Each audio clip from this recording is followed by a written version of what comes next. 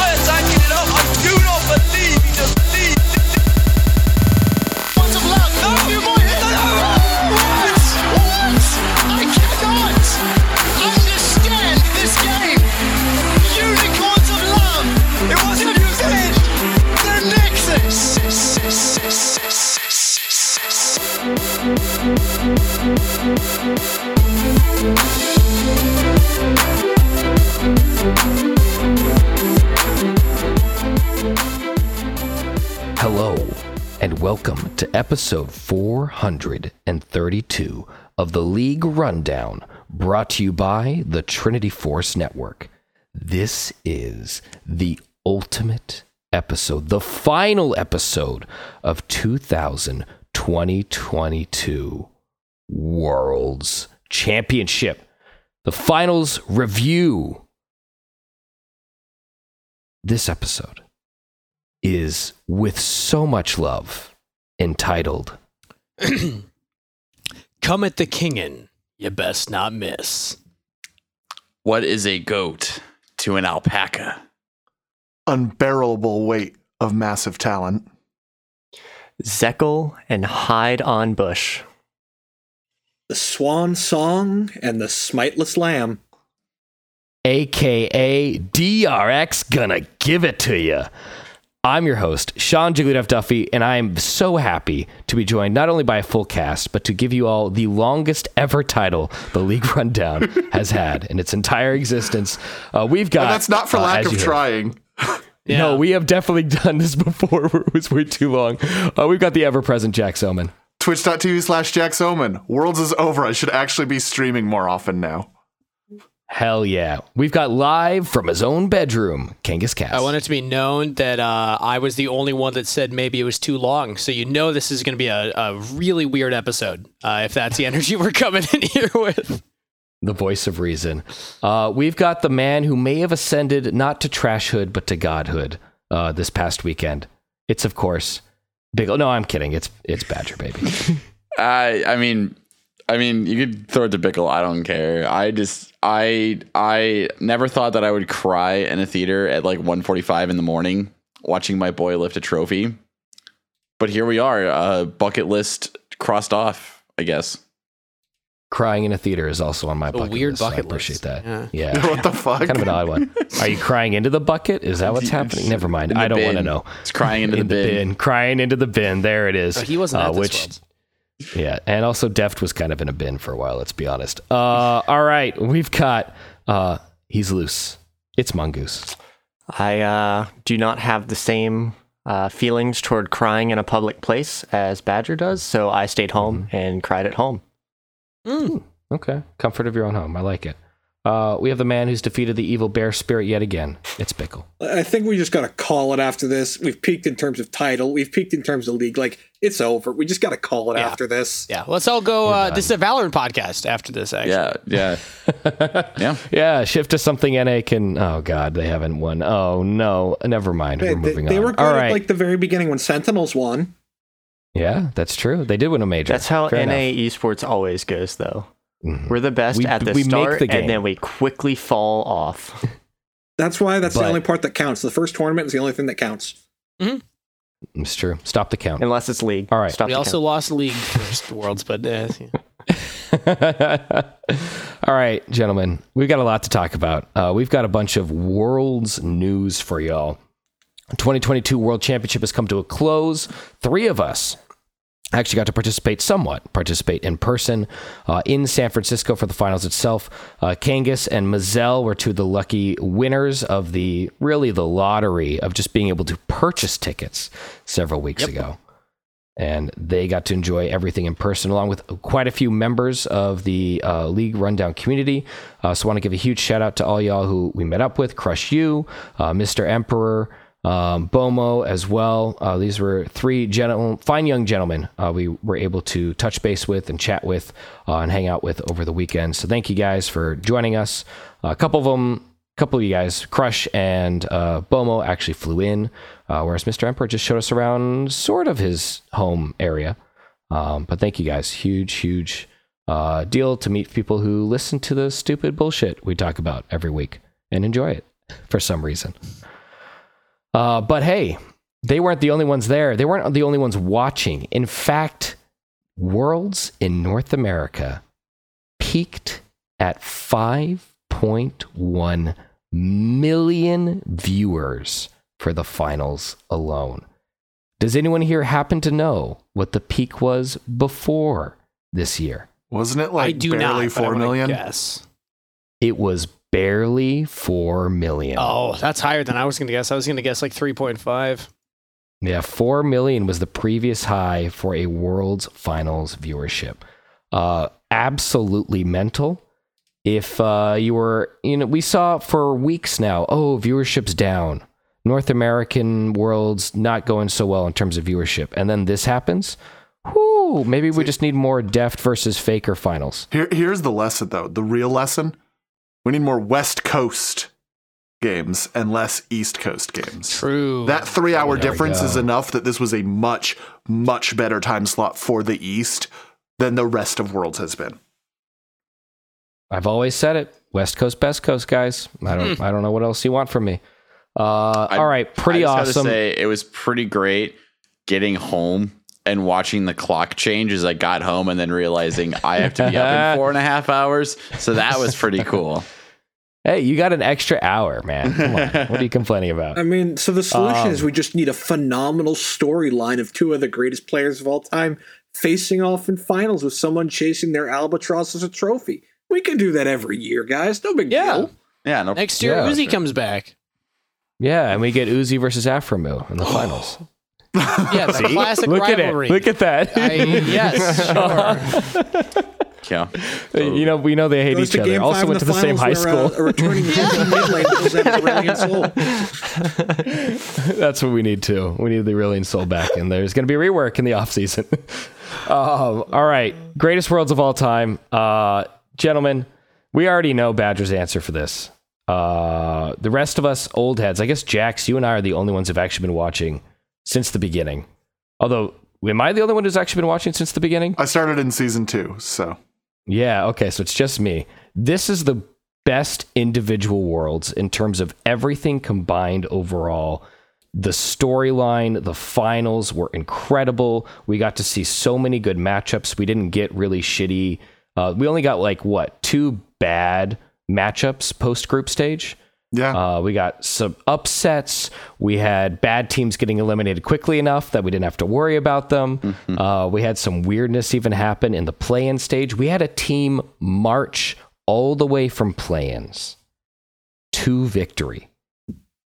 Champions, crowned champions. DRX made it through every single stage of Worlds. They went from Mexico City to New York to Atlanta to San Francisco and won it all. And that has never happened before. Just period. It's rare for play-in teams to even make it 2 quarters to begin with. It's hard enough just to make it to groups sometimes. The storylines and the performances were fantastic enough. Something that also just added to it, this meta was phenomenal with how open and diverse it was and how many champs were available to be picked. I mean, one of the most goddamn contested picks in knockout stage was Heimer's support. It's crazy. Who the hell saw that coming? If Yuumi wasn't a red side permaban requirement, this would just straight up be the best meta we've ever had without question. the fact that put a lot of pressure on red side drafts, I think, is why we saw so much like blue side wins narrative in some of the series throughout Worlds. Because holy fuck, Yuumi. But dude, we also had like 2 of the top 5 best of 5s we've ever had internationally in the same tournament. It's insane. I think the red side statistic, though, made finals so much more exciting, especially the last game. Yes. So it was We'll like, get to that. At one point, it's like, yeah, it kind of sucks that it's a permaban, but at another point, it makes winning on red side so much more impressive. Yeah, agreed. Congrats to DRX. We've mentioned it several times already. The title has every single starting player as well as the head coach mentioned in it. They are your new champions, first-time winners up against Faker. Faker now has, by the way, more finals losses, international finals losses, than Beryl has World's finals appearances, which is kind of impressive in its own right. He's been in 5. Faker's been in 5 international finals and won 5, lost 4, and Beryl just won his second World's title itself. You're nailing this, Duffy. Jesus, This is You're doing a great. good job. So I'm hard. proud of you. I'm like just Somebody jumping smell around, toast? like, okay, numbers. Yeah, this is why I don't do this in my daily life. This was absolutely wild. All the different, just big names coming into this. The way that everything actually occurred on the stage, which we will talk about in just a few moments, including the side narratives. God, this fucking rocked. And then here's the thing. Did any of us see this MVP coming? No. Not even a little bit. I mean, if we had known that he trained with Big Dokes, then we obviously would have called this. That was the key. Your finals MVP 2022 was DRX's top laner, Kingen, who handily took care of Zeus 3 out of 5 games. Dude, even the other Not even 2 close. games, like he held I'd his say, own like, pretty well. 4 out of 5, honestly. There's only one where he was really behind. It's kind of mental. Crazy. It We'll was- talk more about it. I think a big reason why that came out of the blue is because of the top laners that Kingen had been taken down up to that point in the quarterfinals and semifinals. It was like, okay, but like now it's going to be the real test. Like, can Kingen still hang? It's like, okay, I guess he can. Yeah. And he was going even with some of those other ones, right? Like, it wasn't like he put Doran in a body bag. He did better, certainly, but he wasn't destroying him. That was not the case in the finals. He made Zeus his little bitch often, consistently, especially game 5. We'll talk a little bit more about that. Initial skin picks. We do know from the post-Worlds press conference that the individual players have chosen the champs they would like to get a skin for. As a reminder for everyone who hasn't been maybe following for a while or just forgot, that does not guarantee Riot's going to give them the skin they want. There are some specific requirements that Riot already has. You have to play it at Worlds. I think you have to play it a certain amount of time or a certain number of games, etc. It can't just be a pick that you really want. It's got to be indicative of your win at Worlds. And Bickle, I think you've got those offhand. Yeah, so for top lane, Kingen says Aatrox, the champ he's played the most, performed the most on. Jungle, if anybody's shocked by this, before I tell you that Pioshik's name literally means Mark, he has picked He's going with Kindred. Jarvan. Oh, wait. Sorry, Kindred. Damn. Mid lane. Kindred's first name is Mark? Hi, Mark. Oh, hi, Mark. Yeah. Where are we talking mid-lane, about the support from LPL? Zeka has All right, gone we have with. we gotten too far. Zeka's gone with Akali. Caitlyn was the pick for Deft, and Ashe was the pick for Beryl. Because once again, Beryl wants a skin based off Genshin Impact. No, it's Honkai Impact. It's not Genshin Impact. Get it right. I'm sorry. What? What is that? It Are is. those It is a different game. Yeah. Is They're it both like the something bootleg? Impact? Is that like It's- Paladins to Overwatch? It's another waifu gotcha Yeah. game. Pretty much. all. All right. Okay. Tell me no more. I wanna know Also, no more Juhan has information. chose Maokai, and he is actually eligible as long as Riot doesn't block him, since he did Because play he- 2 I don't- games in play-ins. Their rules that they have previously stated is you either need 2 games in play-ins, 2 games in groups, or 1 game in knockouts. He had 2 games in play-ins, therefore he is eligible. He had 2 games in play-ins, and he won both. Yes. Did he And play both were Malphite? effective He played of their Maokai. seeding. Did I say Malphite? I you meant said Maokai. Maokai. You may have Yeah. said Yeah, 2 games He's of gonna choose Maokai and Maokai. 1 game of Lee Sin. Yeah, So but he Maokai lost it the game is. on Lee Sin, so he chose Malphite. Yeah, You're just Riot stuck will with probably Malcolm. Oh, that's block actually them. kind of sad as a jungler. It's like, oh man. yeah, but he also was like played 3 games, so at least he's getting a skin, or could potentially, as long as Riot's like, no, never mind. Riot better This not is too block much him, work. to be honest. He played more than most subs get to play at Worlds, PSG especially skin, let's for go. winning teams. Juhan was on PSG at the beginning of the year. I'll take it. It is a dub for the PCS. I'm not counting it. Sorry. Hey, NA still he the got fourth first in largest region. PCS, and they went and got first in finals. He was at MSI. I'm taking it. All right. You know what? Fair enough. He had Understandable. more international appearances than anyone on DRX this year. Wow. Wow. You're right. Not wrong. That's all I'm saying. Damn. Okay. You know what? Fair enough. Big dub. Understandable. Thank Big you. dub. Have a nice day. Speaking of big dubs, but maybe like reverse that somehow. No, this is a dub. This is absolutely a dub. It is a dub, but it's like the devil's dub, you know? We have a single, well, no, here, 0 people after the semifinals had a perfect pick'ems record, according to the Riot official pick'ems. But after the finals, there still remains 1 perfectly imperfect pick'ems. So That's right.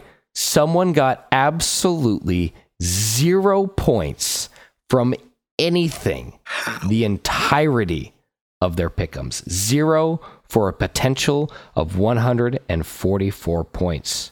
Don't forget that you still got points if you were close in the group stage. You had to get not just, you could get the first place team in second place. You would get a point because you correctly selected the teams that would be moving on from group stage at the very least. Somehow, this user got all of these wrong, every single one, and then went on to pick T1 in the finals and got that wrong as well. The Mad Lad. Absolutely. so This guy, This also includes insane. play-ins knockouts as well. Yes. So it's absolutely insane. Doesn't this also include Crystal Ball? Does not. It would No. be so easy to not. get the crystal ball wrong, though. Yeah. Like for the champions, No, you could some just of them would put- be tough. You could just put Udyr for all the champion ones, and Udyr couldn't Sure. be played at all. But what about the number of pentakills, the dragons or barons stolen? Like all sorts of stuff can go so wrong. If you put 0 to 5 for the number of barons stolen, you know you're getting that wrong. Or just Are put the you? max. I think The the max max I would've think got the you max right. would have actually won. Yeah. Yeah, Really? that's the thing. Yeah. That's the 'Cause it thing. was Like 9 it's plus was really the hard to max. predict. No way That's that was the only 9 crystal ball plus. I think I got right. What's that? Yeah, There's I no way put the max for option was everything 9 except for that. plus, was it? I thought it was 9 plus was the max. Yep. It was. How many Baron steals were there be at Worlds 9+, and I got that correct. That's insane that they Nice. thought it would I be also that got the little. pentakills of 2 correct. Yeah. I Which did too. before this, there had been 2 ever at Worlds. So, No, there've been more than 2. has there been more than 2? I thought there were only 2. There was Ball's pentakill on Darius. There was Viper's pentakill on Zaya. There was Bin's pentakill in finals on Yeah. Fiora. I think probably the more 2 was specific to finals.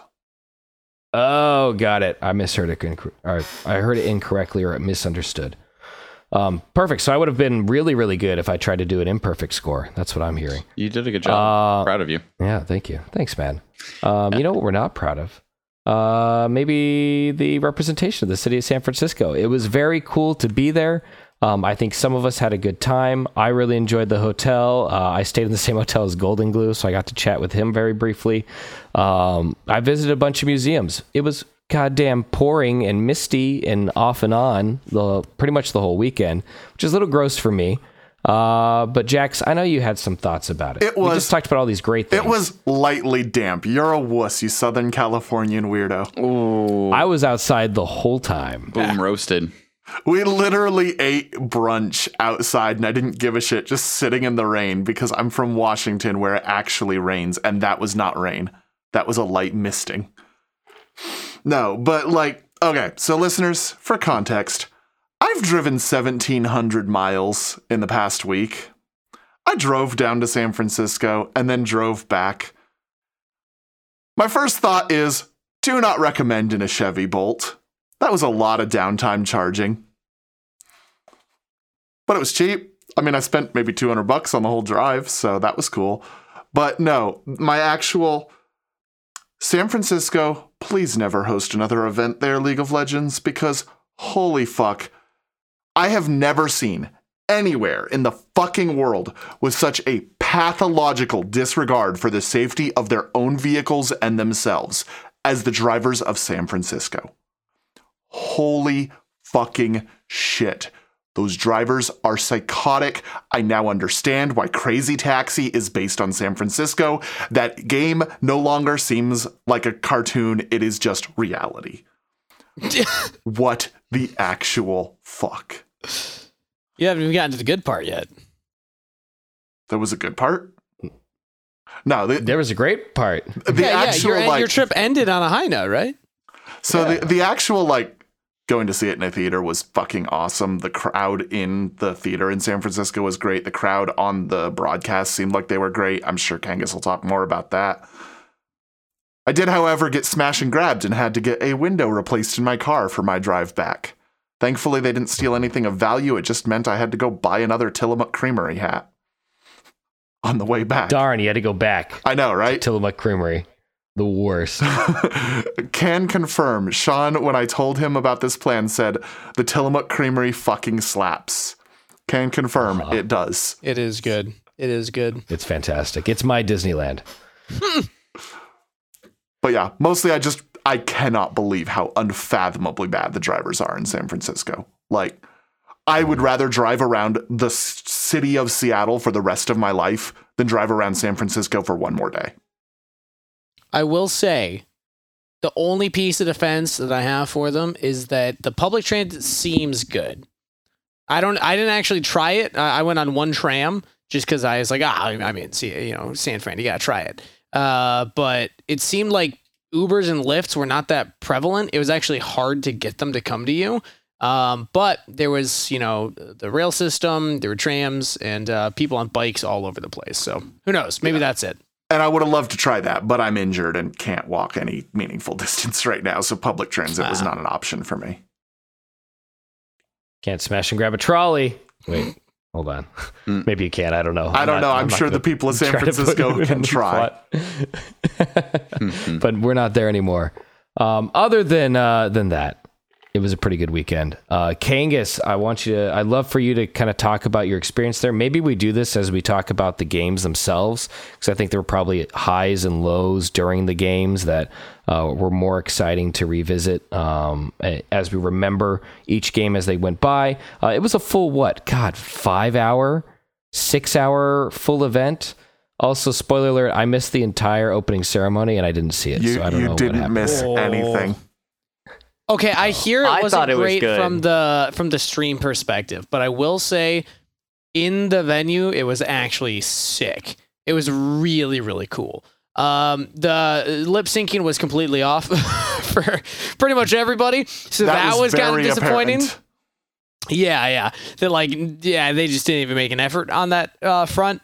But the dances were sick and all like the lighting effects. I think that's what people didn't understand from the stream is like they had a light show going on across the entire stadium pretty much. And that was really, really cool because it was like it felt like you were in a spotlight occasionally. Like there was kind of like a spotlight going around and it was like kind of bringing you in as like dancers would look one way, like spotlight went on us. And it was really cool. It's like, oh, like now we're like part of the show. Right. So it's one of those things where you had to be there. So sorry for rubbing it in everybody who couldn't make it in, but you had to be there. Yeah. Sorry.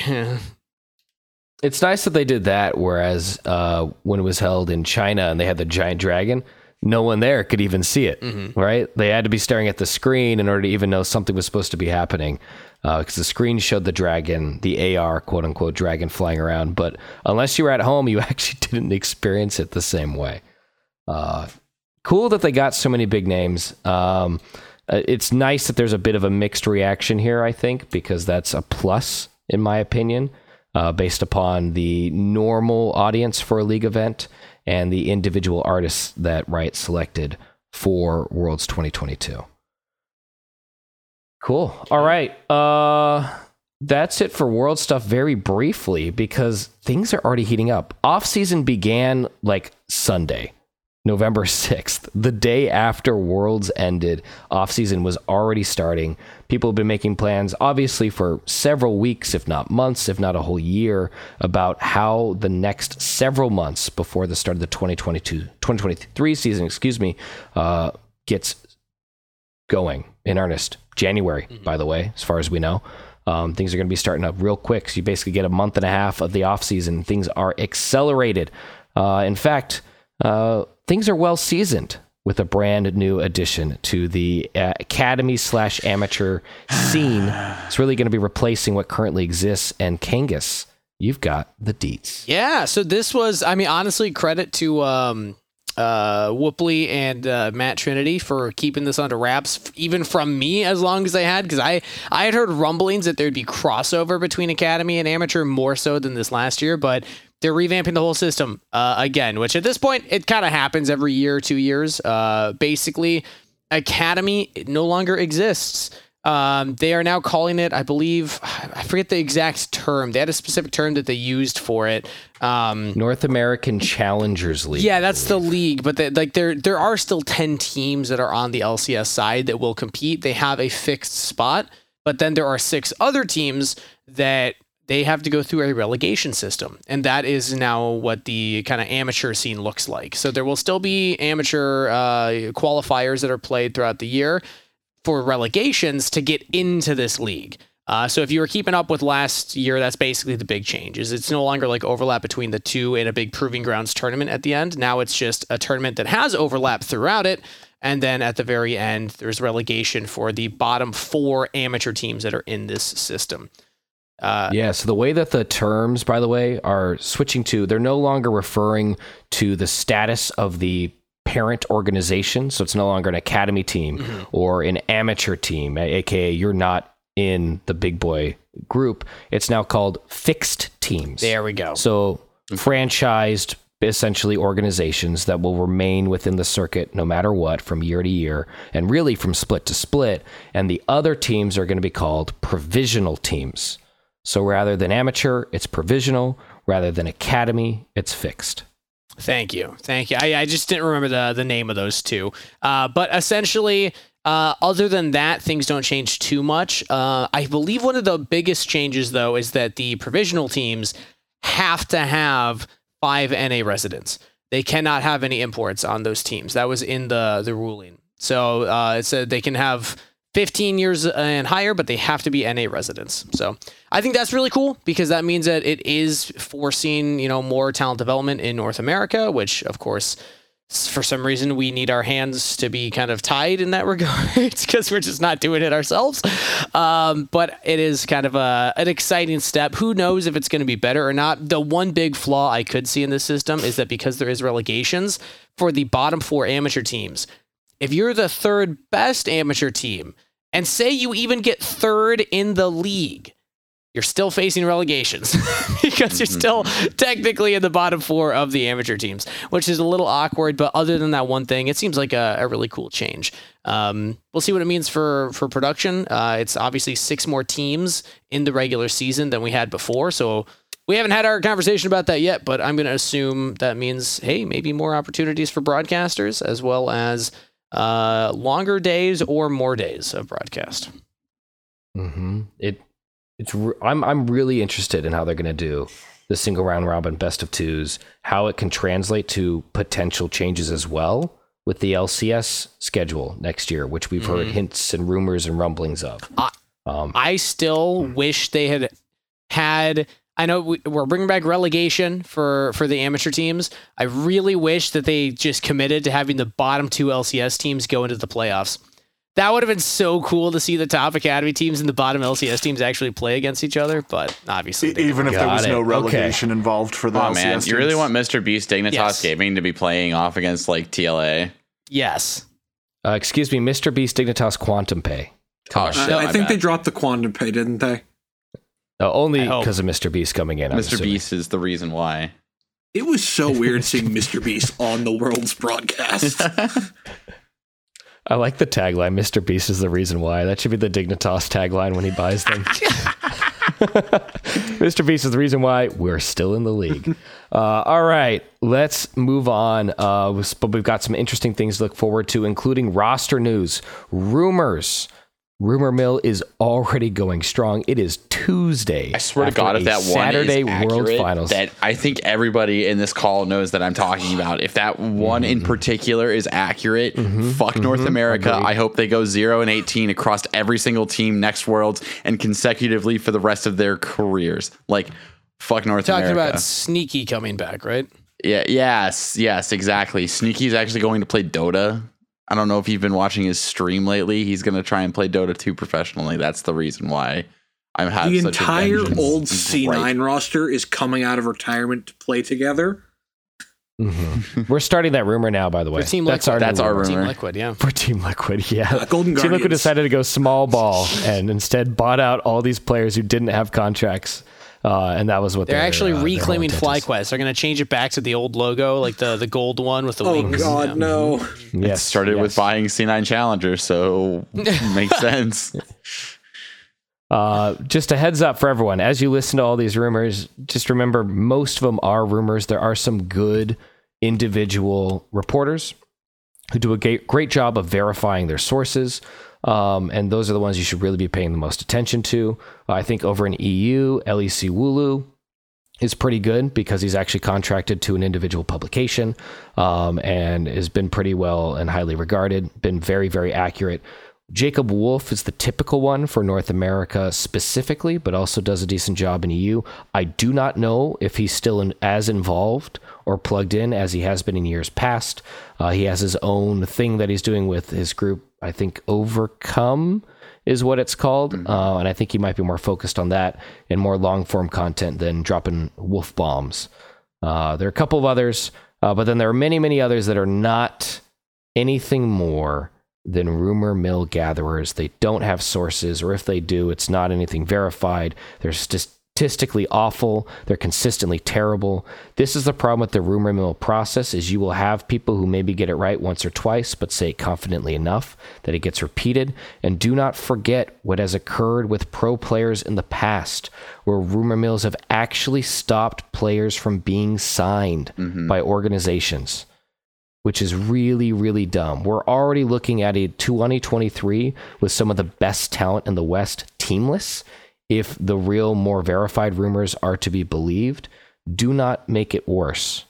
So we're not going to talk about rumors unless it's verified or we feel really confident with the source. We're not going to mention it. Just throwing that out there. I And thought double you were check the doing Twitter all that handle. because we were about to dive into rumors. Okay. We were about to dive into it. Damn, No, man. I really don't like to do that. I Matt really Life's don't coming like out to of do it. retirement to come to play for Dignitas, and you didn't want to say that on the gosh shit. Yeah, that's what we should cut do. the tapes. Cut the tapes. We're not going to repeat rumor mill stuff. We're just going to make up our own rumors that we want to be true. Riot's actually going the inverse of Overwatch League and adding a 6th player to each team that will be playing on the Rift. And they're removing roles. And somehow they're removing roles as well. By You adding a take 6th damage player, they're every removing second roles. you're in the jungle, so it's just going to be 2-2-2. A miasma in the jungle. I like it. That's actually the newest dragon. Good call. There we go. Ooh. Pickle. I was going to say, in terms of rumors, Jacob Wolf is a good guy to look out for, LEC Wulu, and then the other two big guys over in Europe are Eros and Alejandro Gomez, people that have worked with Esports Maniacos before. They are very reputable. They are contracted right now to investigative work for different websites. So they're relatively good to look at. So those are your big four guys to look at for. If it's a different name, don't trust it. And even this, be speculative until the official announcement comes out from the teams, like we've seen from so far. My recommendation, Agreed. be like me. Don't pay attention to any of the rumors. Come on this show and go, wait, who's saying what? What the hell's happening? Because I don't have to stress about any of Those this guys? shit. Yeah. Now, we do know some interesting things, like, for example, 100 Thieves has officially released a whole bunch of their backroom staff, as EG did previously. Reaper, the head coach, that brought them to finals, 3 splits in a row? Got them their first title. Is now no longer... and got their first title, is no longer with the organization. Papa Smithy left a few days before him from his role as the general manager. Papa Smithy has confirmed he's been signed by another org as of today. Yeah, he we did have the rumors about contract that. GIF sign. It's or official. Contract sign GIF on Twitter. Yeah. So there are things happening. We just don't have any verified sources for most of it. And if you want to get caught up on everything, check out those previously mentioned handles. Make sure you're looking through the Twitter handle itself, because this is all basically on Twitter, to confirm it's the real deal and not the other one. As soon as LEC Wooloo decides to pay $8, we might be able to confirm it, but then the other guy can just do it this as well, and we're all just back to square one. God, Twitter is So- such a dumpster fire. It's such a nightmare. We're moving This on is before we fine. get any further than that. IMT also, by the way, has parted officially with their head coach, Nightshare. I don't know who that is. Nightshare is Freeze from Okay. ULCS fame. His twin The brother. famous Draven, twin his brother. brother. Okay. Yes. Oh, okay. Yeah. I thought you were saying he name changed from Freeze to Nightshare. And I was like, No, holy no. shit, what a downgrade. That is the twin brother who was head coach for Immortals Academy, and then got bumped up towards the end. Got it, when Gil Hoto left, essentially. Yep. Okay, cool. Well, there you go. There's some official news. There's probably some others that we've missed or came out between recording and when you are hearing this later this week. We got some other stuff. Mongoose. If people want to talk about the rise of DRX, how much they love specifically the alpaca, and discuss potentially off-season rumors, who their favorite organization is, and what the most handsome suit was on the broadcast on Saturday, where can they do so? You should go to Reddit. It all belongs on there. But if you hate Reddit, you should come join the community Discord. It is a lot of fun. I know we have people posting all kinds of things, life things, worlds things, rumor things, and even other game things. So come join in. The water is great, even if you just want to put a little toe in there. And you are more than welcome to come and go as you please. I know we've had some people leave and come back just because they were kind of stepping away for whatever reason. So please just come on whenever you want to.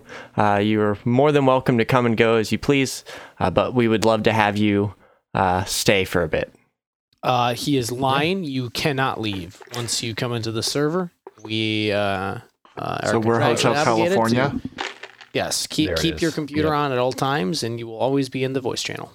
I was thinking you were we will gonna. at I think PD I was thinking it customer. was come as you are, but As you something were? as you want As me to be. you I don't wanted know. me to Yeah, be? I don't know the lyrics.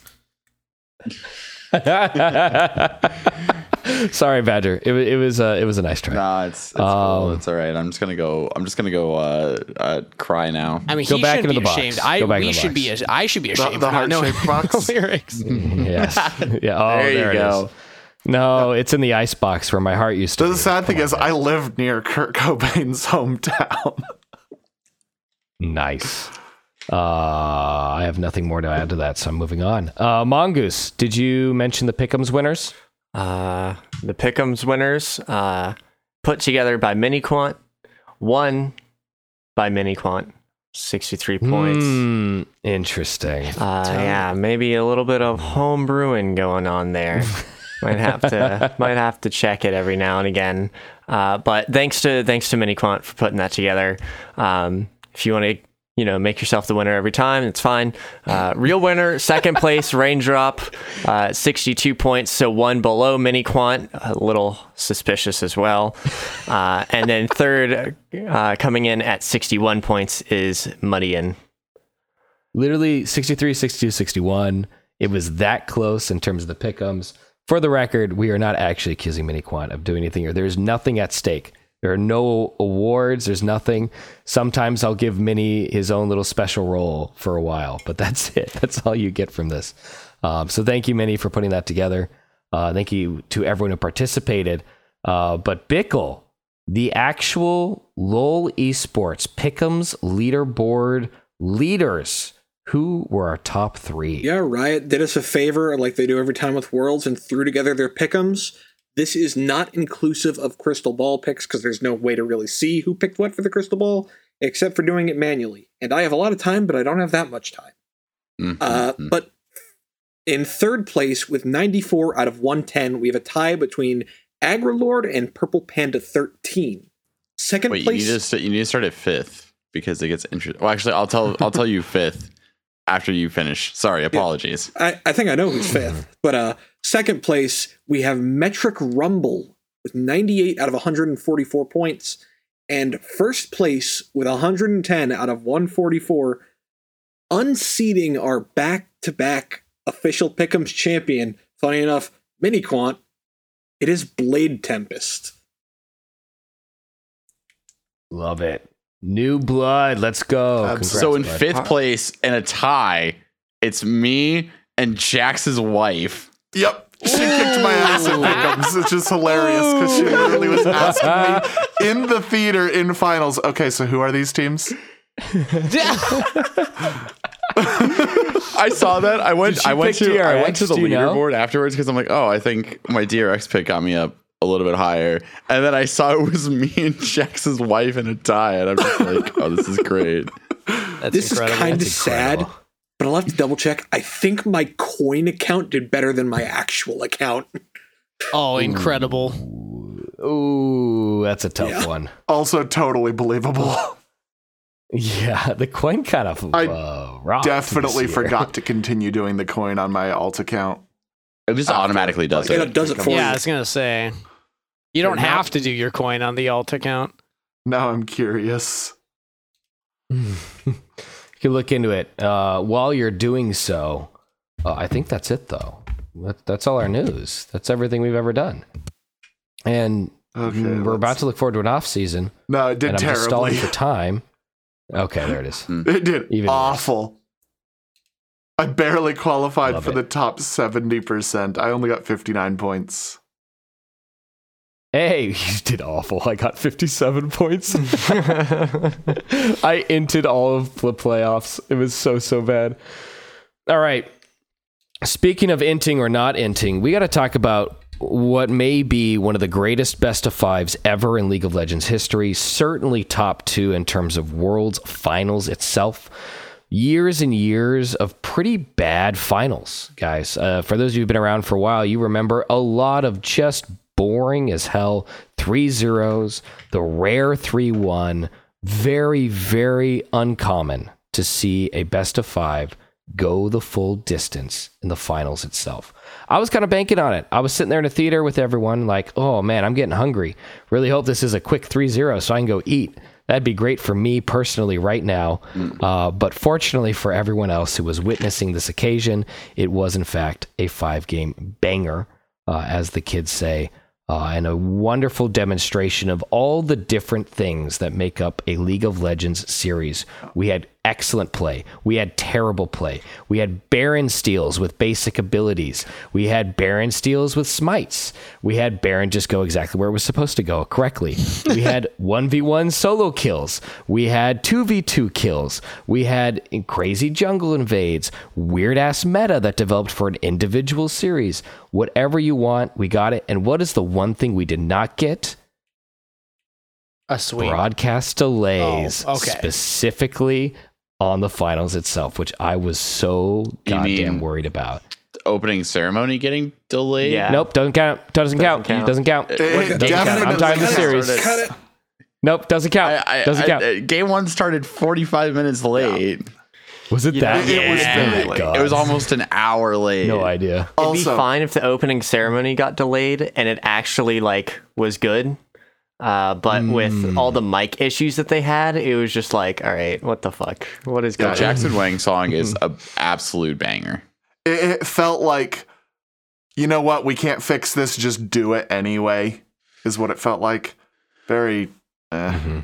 But I did look, because you mentioned that it going all the way was so rare. Obviously, last year was a 5-game series. 2016 was a 5-game series. That's Almost a Samsung reverse sweep. Yep. Yeah, that's I it. think That's last the year- entirety of finals that have gone to 5 games. Yeah, but 2016, when you think of 2016, you don't think of the finals. You think of semifinals. You think of Rocks versus SKT. You think I know, there's which so is many- sad because it was actually a pretty good finals. Yeah, there's so many seasons where you think, okay, the best series that we saw wasn't the finals. So it's refreshing to have great series all the way through the entire tournament for It one. was such a Yes. good world. Yeah, this was I think that's the reason why it's the best worlds for me, because it isn't just like the coolest storyline won, which did, but it's the fact that you go back to really any of the quarterfinals, even the sweeps back in quarterfinals, like the Rogue JDG was the worst match of the entire tournament, right? We can all just agree on that. Yeah. Every other one, even T1 sweep, kind of bangers. Like they were all pretty fun, very entertaining matches, and that just doesn't happen. Yeah, it's relatively inconsistent. And we all thought, I think this was mentioned maybe even on the cast here, that going into finals, we're like, oh man, the semifinals, that was the actual finals, right? Just like we've talked about just now, like we talked about previously. Oh, JDG versus T1 must have been the actual finals because Gen G not making it. Ugh, like DRX is just going to get slapped. Most of us put that. Most people predicted a T1 3-0, and we ended up getting a really, really even and extremely back and forth full 5 games.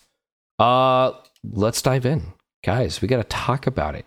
We're going to go game by game. We actually have the time to just investigate how each of these games occurred, what led to the results, etc. And it's, I think, fascinating. Before we do because the that, meta- how was your guys' theater experience? Was it good at least? Oh, yeah. Would you say? Okay. I liked it. I wasn't sure. It was fun. I would have preferred if they had contracted with a series of or a bunch of theaters that were like better. And I'm saying this as a very bougie white boy from Southern California, and I understand that, of going to the theater and being like, here's the button on my chair from which I can order whatever I want, and someone will bring it to my chair. Yeah, no, we didn't have one that To was me, that fancy. So Neither did we. But that's what I would have liked for something that had the potential to go 5-6 hours long. Yeah. With only a 15-minute break in between. I was so hungry between games, and all that was available was theater food. Yeah, to be fair, yeah. it was more than just like popcorn and candy. There was like mozzarella sticks and shit. So it wasn't the worst, but Yay. it wasn't. Yeah, but your guys food. So our lobby closed at 10:30. Since we're Nice. so between game 2 and game 3, that was like last call for anything. So Wow. and it went till Unlucky. 1:45. Like I stopped and got Taco Bell on the way home. Like I had to, but like the stream was choppy. The audio was off the entire time. What? Yeah, it was kind of rough watching at times. There was like from middle of game 3 to game 5, which the stream actually cut out in game 5 for like 5 seconds. And I thought I was going to have I'm like, So we had that too. Everything was great about it, except for maybe the opening ceremony. I missed that part. But when games started until the end of Worlds itself, the only issue we had was twice during game 5 within like a 5-minute gap. There was some delay, stream lag, etc. That was it. Which really unfortunate timing, but that was it. Also, I forgot to mention this earlier, but the reason for the delay, does anybody know that? On opening ceremony? On opening ceremony. I got nothing funny I can say. Go for it. The venue took too long getting people in because there was such a big bottleneck, and they didn't want to start this opening ceremonies with like half of the people live at the venue still coming in, because a big part of it was everybody with their like light up bracelets being seen on the cameras and everything to like go along with the show, and they didn't have enough people in the venue to start. Oh my! That makes perfect That's so sense. funny. of course. So it was a venue issue. It was But- like, okay, we set the start time and we just couldn't get the doors quick enough. So the other technical complaint I had was that the stream was clearly only in 720p. Like it was visibly kind of blurry with a lot of like artifacting around like motion and textures that you don't get when you're at 1080p. So like Theaters, come on, step it up. 1080p streams are not Yeah, a demanding anytime thing. they showed the health bar of a turret, it like bugged in and out. It was flickering? flickering the entire time, and it was driving me crazy. That's what I'm talking about. That's the 720p artifacting. Yeah. So also the T1 fans, I guess I can do this little tangent at this point. So there were like hardcore T1 fans, and those were like the most fucking obnoxious people the entire time. Like, it was actually insane. Game 5, I mean, we're gonna get to it eventually, so, and if you haven't watched it at this point, you're getting this spoiled at your own discretion. I mean, we've Yeah, I already was gonna talked about it say enough you're at this listening point. to the podcast. You're already talking. Yeah. We're talking about it enough at this point. We spoiled it in the title. After Elder dropped and Kingen TP'd back, and he picked up the first kill on Faker, and then it was just apparent that like Zeka was going to get the sweep onto Zeus, and they were going to walk down mid and end the series. The 20 people that were the loud, obnoxious T1 fans in the last row got up and walked out before the Nexus even exploded. And I wanted to be like, "Where are you going? Where are you boys going?" I actually waved goodbye to them as they were walking out, but because as soon as like the inhib gets dropped down, I jump up on my feet and I kind of get excited, and then I turn around and high five everybody in my row because they were all DRX fans. I feel so bad. I should have given them the Discord link. They were really cool people, and if they hear this eventually, you guys are awesome. You guys were very cool people to be with. So, because it was like my two friends that I went with, and then there was like two people on the other side of us, and then there was a couple on one side of us, and then there was a couple in C9 jerseys on the other side. And unfortunately, this is like right as like the core JJ stuff was coming out, and so I was like talking to them about it, and we kind of like were talking about things, and they were really cool, and everyone was super chill, and it was a really good environment to be in, except those fucking obnoxious T1 fans that were shit talking so much. And I'm just like, just watch the games, brothers. Like, just chill. Dude. Like, Zeka was just gapping Faker the entire time. And I'm just like, yeah, Zeka's still bad, right? Am I right? Because, like, when they were doing the lane breakdown between Zeka and Chovy, the one guy was just screaming, "Why are they showing this? Zeka's bad!" And it's like, and I'm just like, just fucking watch the games, boys. And then the 0-4-0 Faker Akali game happened, and I'm just like, yeah, Zeka's still bad, am I right? To the guy wearing the actual Faker jersey in like the lobby, like, yeah, Faker's still bad, or Zeka's still bad, am I right? Dude, so it was pretty cool. I'm glad. And then he pulled a gun. We don't even need. Yeah, no, Yeah. he would not. you know, I wouldn't put it past people in Ohio. Yeah, no, exactly. That's fair. No, So, our but yeah, crowd other than was that, it was a really really good experience. Our crowd was great in that regard. Like, something good happened for T1. Cheers everywhere. Something good happened for DRX. Cheers everywhere. No one seemed to truly be so invested in one team that they couldn't just enjoy the event regardless of the outcome. I like that. It was great. Yeah, it was fun. Yeah. It was good. What I really like seeing, not only there but also at FanFest, so many just different LCS jerseys. Everyone was wearing. It felt like 1 in 3 people were wearing like a C9 or Team Liquid, the occasional TSM, the even more rare CLG jersey. Hey, I wore one. I saw 2 other CLG jerseys at the live venue. That was awesome. I saw 2 as well, so maybe those are the only 2 there. Was it the Nyx colored one? Yep, there was one Nyx colored one, and there was one old Afro one. Ooh, nice. I like that. Also saw a lot of people in cosplay. That honestly gave me a little hope. It was like, oh, we keep hearing, League dying, etc. And then, damn, I show up to FanFest hours before the games even start, and it was packed. You could not move in the concourse sometimes. It was wild. So, anyway, our fan experience was much nicer, much different than yours, Badger. But we got to talk about what's actually happening. Let's start with Game 1.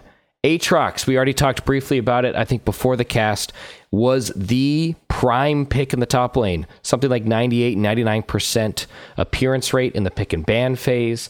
It is given up by T1. DRX is able to take it, and Zeus shows exactly why they're okay with giving up the Aatrox when Yone is up.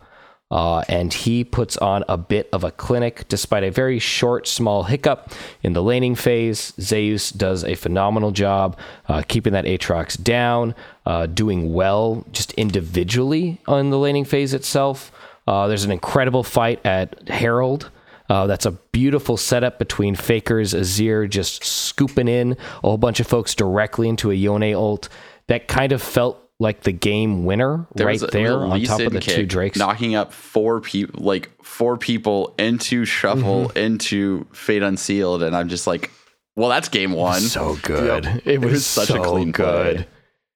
Deft also kind of into the 2v2, getting caught very, very early by Keria, with the handshake, kind of hiding the handshake behind an auto attack, and Deft did not get a Sivir spell shield up quickly enough, and he just gets run down. That was the cue from Renata, the like AoE explosion thing, and the spell shield was he spell shielded the wrong thing. Yeah. Mm-hmm. Yes, and when Deft got yanked in, his auto attack was still in motion, and so when he landed underneath turret and was instantly ignited, then his auto attack procced on Renata, caught aggro, took a shot.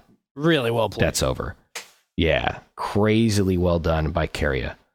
And it just felt like an inevitable stomp down the rest of the game by T1. There were some small hiccups, but the draft itself seemed like the winning draft. Renata, Varus, remember those names. We're going to be saying both of them quite a lot through the rest of the series, particularly Varus, which became the prime 80 carry pick every single game.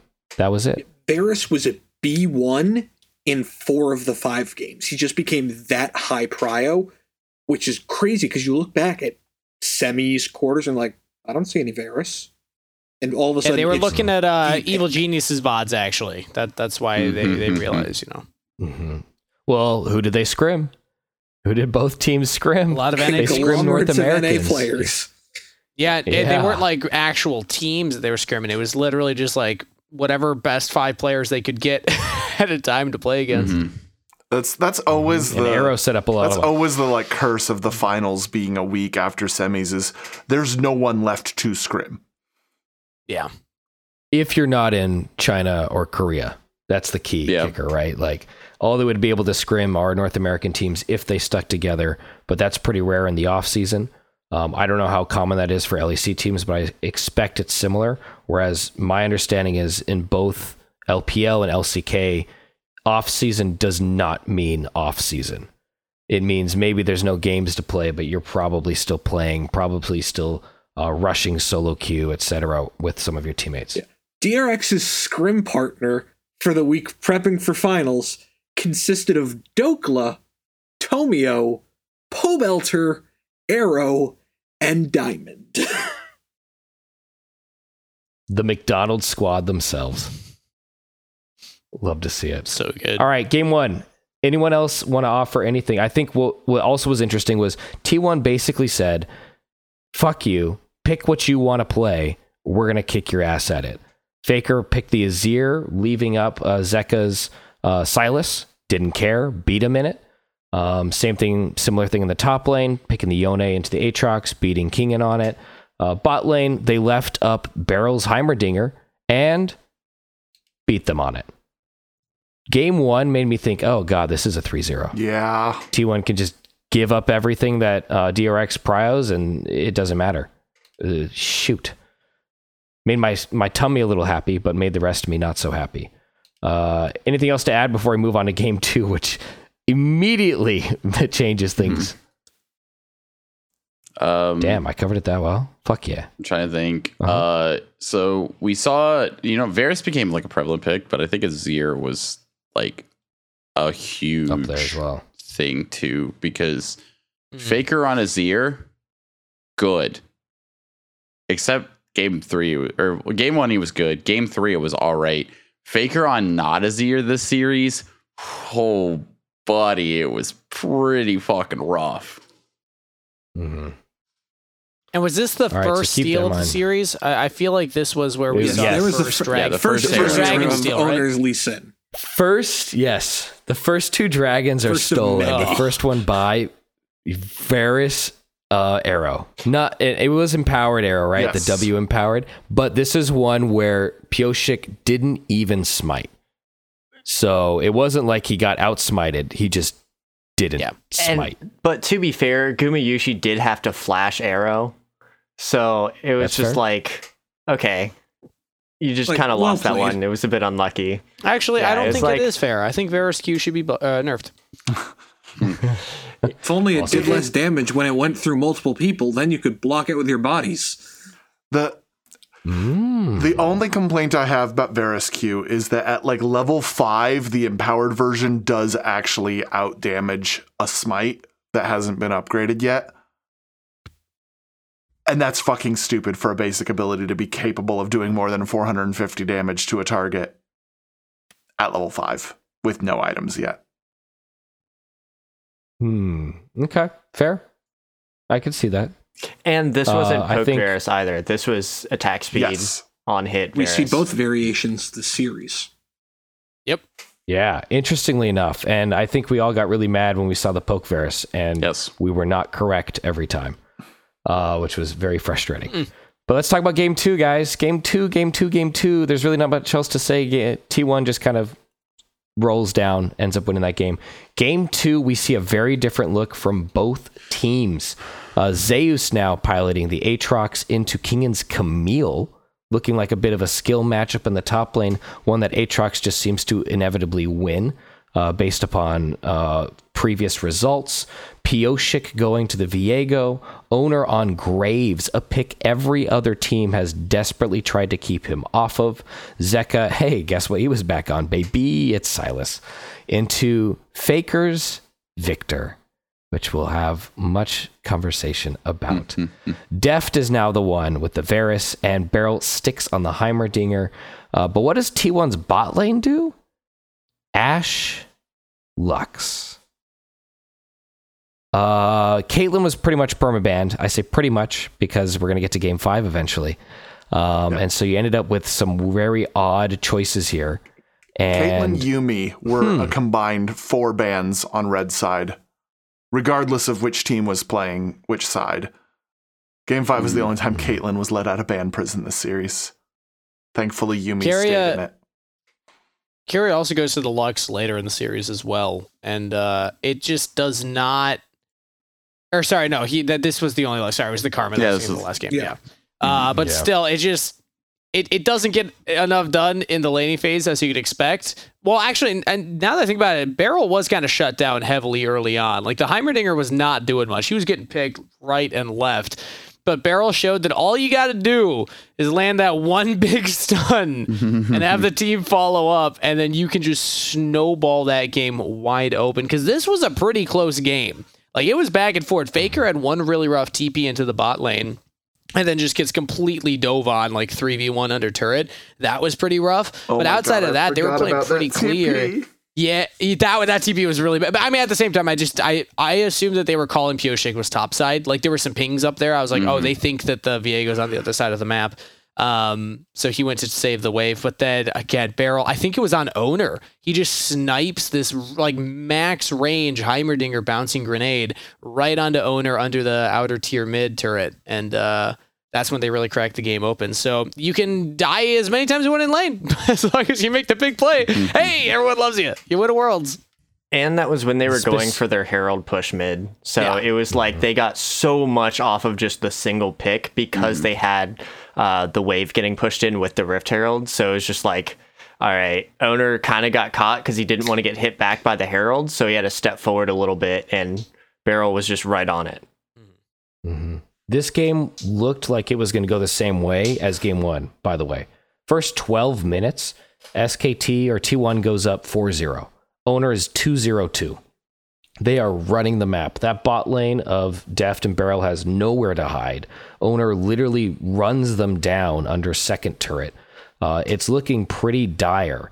And then the next 4 kills, all but one of them, actually the next 5 kills, all but one of them go to DRX. They just start racking it up. They keep coming back, and it felt so momentum based. as soon as DRX got that first kill in, which was on Faker, then the next kill felt inevitable, and it was. Then the next kill felt inevitable, and it was. They actually give up one trade, and it gets to 2 and 6 between SKT and DRX, and then the rest of the game's DRX. It was actually insane how much they were able to just wait out what T1 was doing, catch them at 1 or 2 bad mistakes, then catch them at another mistake, and then snowball the rest of the game. We talked about this before the series. One of the things we got right, the mentality of DRX is nutty. They were nuts mentally. And what's crazy about this is, like you said, it was back and forth to start. T1 took the lead, then it swung back to DRX, but then T1 regained it, even picked up Ocean Soul, but then in an instant, DRX just wiped them and ended the game. It just doesn't matter. Mm-hmm. This was the most LCK of the games in the series, from my opinion. It was a little slower. There was much more macro-oriented play, not willing to take specific fights, especially after the first 15, 20 minutes. I believe this ended up... was this the one that ended up being the longest game all of Worlds? Yeah. 46 minutes. Game 2? I think so. It was.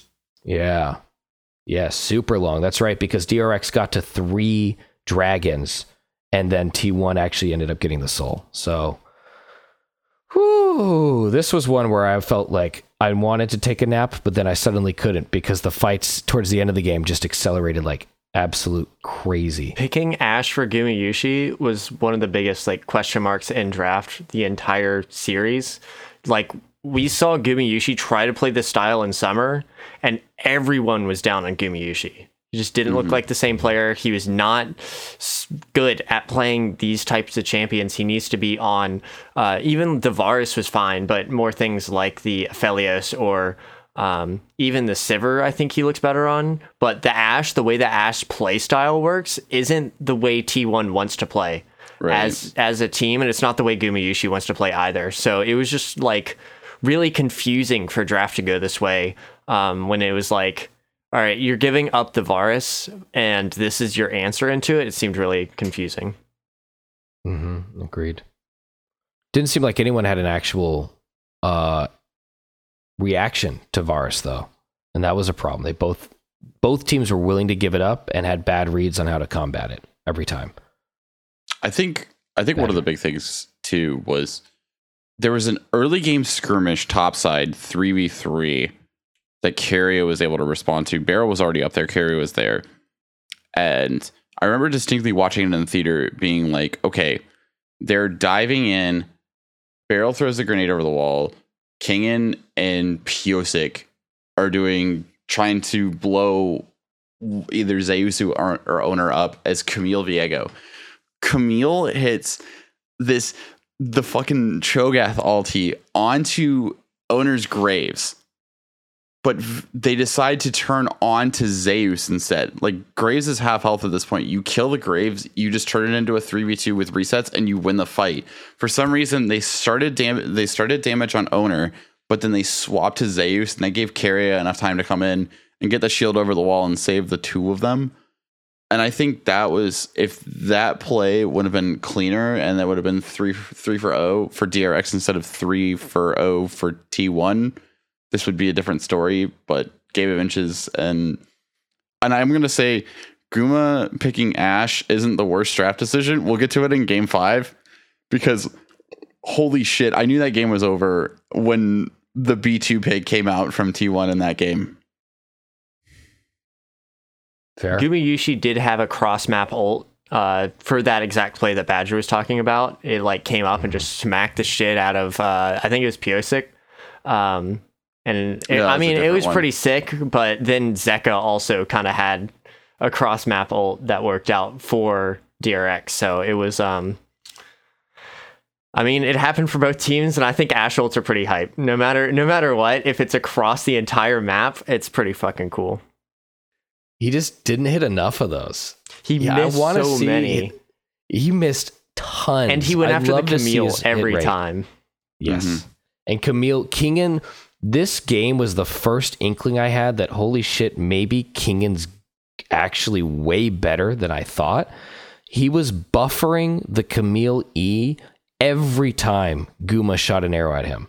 It felt like 3 arrows in a row were all aimed at Kingen, and all 3 of them he was able to just escape by buffering his hook shot. And by the time the actual stun of the arrow had worn off, he was completing his escape. So he basically just negated the entirety of the Ashe ult stun. Now, he didn't have his jump in anymore, but at least one of them, it also felt like he body blocks the arrow for one of his teammates. The other ones were just kind of him just avoiding being under threat. But one of them was straight up, he saved, I forget who, by using this buffering. It was kind of mental how differently both he and Zeus were playing. Kingen felt like, wow, like his micros actually coming together. He's doing way better individually. But to that exact point, Kingen felt like he was playing for the team throughout the entire series. And Zeus felt very much like he was playing to beat his opponent, to win it. And I think that's really maybe the difference maker in this series, is the fact that Kingen was willing to sacrifice certain things and play around others in order for the team to win. And Zeus kept smacking his head against a wall. And when that stopped working, as well as it had every other matchup he's ever had the entirety of 2022, things fell apart in the top lane. And Game 5 is a good example of that. All right. Anything else about Game 2? Faker in this game still did the most damage in the game. He did the most damage in Game 1 and in Game 2, despite like what people might say about his Victor game. He was still putting out so much damage. So even though he didn't like do anything super flashy, he was still doing like a ton of damage, which super impressive with how DRX seemed to focus him in the first like 2 or 3 games. Mm-hmm. Just didn't quite work out for SKT or T1. Game 3, baby. Draft. Starting to look a little familiar. T1 took Gragas for Zeus in the top lane, no longer going on the carry versus carry matchup, instead choosing the fat carry. Instead, Owner sticking back on the Graves. So doing a little bit of a run back there. Faker back on the Azir. We talked about that. Guma, what did he get this time? Well, he got the Varus. First pick gets Varus, baby, B1. And Keria, this is the first game he goes to Karma. Karma is a fantastic 2v2 champion, especially because it will allow you to get the push over basically any other support for minimal cost. Up against DRX chose Ornn in the top lane. So we actually got a top tank versus tank matchup. Pyosik back on the Viego. Zeka, wow, shocker. Yet again, another Sylas game. And Deft pulling out the Kalista with Renata combo with Beryl. Bickle, you want to talk about this game at all? Game 3, baby? Yeah, sure. So, Deft does not have a good time in lane with Kalista. At all. Not remotely. Hey, he gets a kill. He gets a kill early. He does, but when you're down that much CS, how much CS is he down? You're not going to have a good time. He was down 20 CS at 5 minutes. And then it went to like 50 CS at like 10 or something like that. It was nuts. This wasn't even the worst CS deficit of the series that he put himself in, though. No, that's insane. Like, in all honesty, though, despite that, the game was kind of close for a while, but you're obviously going to be concerned when the Kalista team loses 3 of the first 4 dragons. And then there just hits a point around 24 minutes where there's a fight around Baron, and T1 take Baron, and the game is basically over. I think this is the game T1 stole from DRX. I think the series actually was a 4-1, and T1 just steals this game away. DRX seemed to be the better team in this game. Pyosik looked fantastic in this early to mid game, but it was just that bot lane kept losing over and over. And Gumayusi Keria with the poke looked really good. Zeus on the Gragas was unfrickin' stoppable. He was so strong. He was just standing in front of this Kalista Sylas that did 0 damage to him, and was just kind of there, and there was nothing that they could do about it. This is also the beginning of our Pyosik can't hit a smite narrative. as apparent. I think that started game one with the very first dragon when he didn't. that's a fair But point. in his defense, like some of the steals in the first game didn't feel as egregious as this one. That is fair, but Ren Smite, it's a really good combination. Usually fantastic at securing objectives. Usually doesn't lead to a Baron getting stolen twice. Yeah. You know, the amount of times that Zeka had the opportunity to stop Owner from getting into the pit on Silas instead of turning and dueling DPS to like dragons or barons or anything like that. The amount of times that I swear to God, it was so tilting watching him. Like he shovels him away and all he needs to do is just throw Everfrost at him and then just commit. Yeah, like if you die for it and you trade it, keep him you get there, Baron. lock him you down. Just get Baron. You just got to keep him in that spot. You can't let him get close like that. Owner the gets amount of like times an- that I watch Zeka fuck up like that. just Owner gets like tilting. an E quick draw dash into a flash into a collateral damage backwards to just get in range of a smite steal the first Baron, and then the second Baron is Gumayushi stealing it with an arrow. Again. On Varus.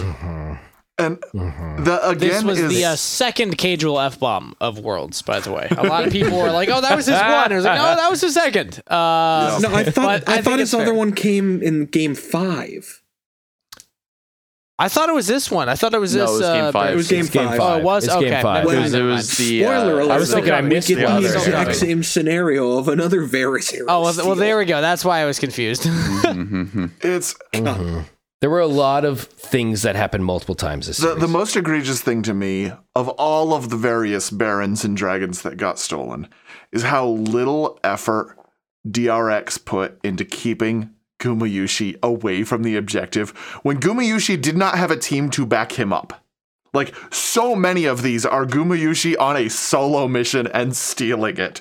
To the point where I believe one of the steals, I don't remember which game, literally was Gumayushi teleports to mid lane as Varus, walks to Baron, Game 5. snipes Game 5 with Baron, this. and leaves. Yeah, Like, twice it's Guma's like, okay, my team's dead. Can I do anything? Walks up near Dragon, empowered W onto his piercing arrow. Oh, I stole it. Yay. yeah. And just walks And he doesn't away die for because any no of one them. on DRX was even trying to keep him away in any of these steals. Yeah. Yep. It's crazy to think about how much it happened at a World's Finals, and the team that kept letting it happen Won. still won the World's Finals. The smiteless If lamb. this was an NA, people would be memeing it, right? It's like, oh my god, so trash. are But because still it was memeing World's it. Finals, no, you can't meme it. That's a world champion. You can't Yeah. meme him. Eat it. But this was a good example though of this not being top level play. This was not, neither team was playing perfectly. Both teams had major weaknesses, major mistakes, all sorts of problems. Faker TPing in alone to just die. Piosik forgetting to hit D or F. I don't know. I hope he's an F for Flash Believer. I'm still upset at Deft over being a Dlash guy. So I'm just throwing that out there for everyone. Yeah. There was a lot of sloppiness, but it made for something that was so exciting the entire time. And it felt worthy of a team, of the youngest team at Worlds in T1, facing against the 4th seed from LCK that barely made it here and no one expected to get out of quarterfinals. On that note, I do want to ask. Well, you know what? I'll pose the question at the end. So let's get through the rest of the series, and then I want to bring up a point that I'm curious everyone's thoughts on. There's a little teaser. I think with all the smite steals though, if none of the Barons get stolen, this is a really boring finals and it's a 3-1 with T1 only taking the first game. Yeah. Yeah, and even if they don't, and even then, the first game winds up being the only banger game because I think if those steals don't happen, DRX is in a much better position and is able to stall the game longer, and we get a back and forth instead of the stomp that game 1 actually was. Yeah. Yeah, fair. But each game beyond that was damn close to get to game 5. Game 3, we've kind of already covered this. I don't know if there's much more to say here. T1 starts getting after the steals, a much larger lead. And The starts narrative running for down. Game 3 to me is just Kingen steamrolling Zeus, despite Zeus getting the counter matchup. Like, that more than anything else that happened in Game 3, that was the, like, through line of Game 3. Wait, game 3? I did the Gragas Ornn. No, matchup? I've got it mixed I don't up. think he's Yeah, no, steamrolling, but it was a You're better thinking one. Game Steamroll 4? through that one? Yeah, I'm thinking of Game 4. You're right. You're thinking Game 4 with Which we'll get to Aatrox Fiora. soon. Yeah. He steamrolled pretty We're gonna get hard there in a in the second. Gragas matchup in the lane, but then just could not match the impact out of the lane. Dude, they had that crazy like 1v1 where they I know. almost killed each other. Yes. Or just fucking That's beat super the funny. shit out of Gra- Gragas in lane, and then Gragas is like, hi, my ult's just more useful in team fights. It's and I don't even know if that's like true. was in right? this They're both so game. majorly impactful. Yeah, contextual. Gragas, Zeus's Gragas was excellent from a team play perspective, and that puts the pick ban in Game 5, I think, even more in perspective, which we're going to get to momentarily. But let's jump on over to Game 4. This is the one that you mentioned, Jax. Now, T1 is up 2-1 in game score. They need a single additional win to go home as world champions. They draft for themselves Fiora, Sejuani, Akali for Faker, and they take the Kalista this time around for Gumayusi, and Keria goes Soraka. Very, very, very different look than anything they had shown the entire series until now. And they give up for it. What? They give Kingen Aatrox.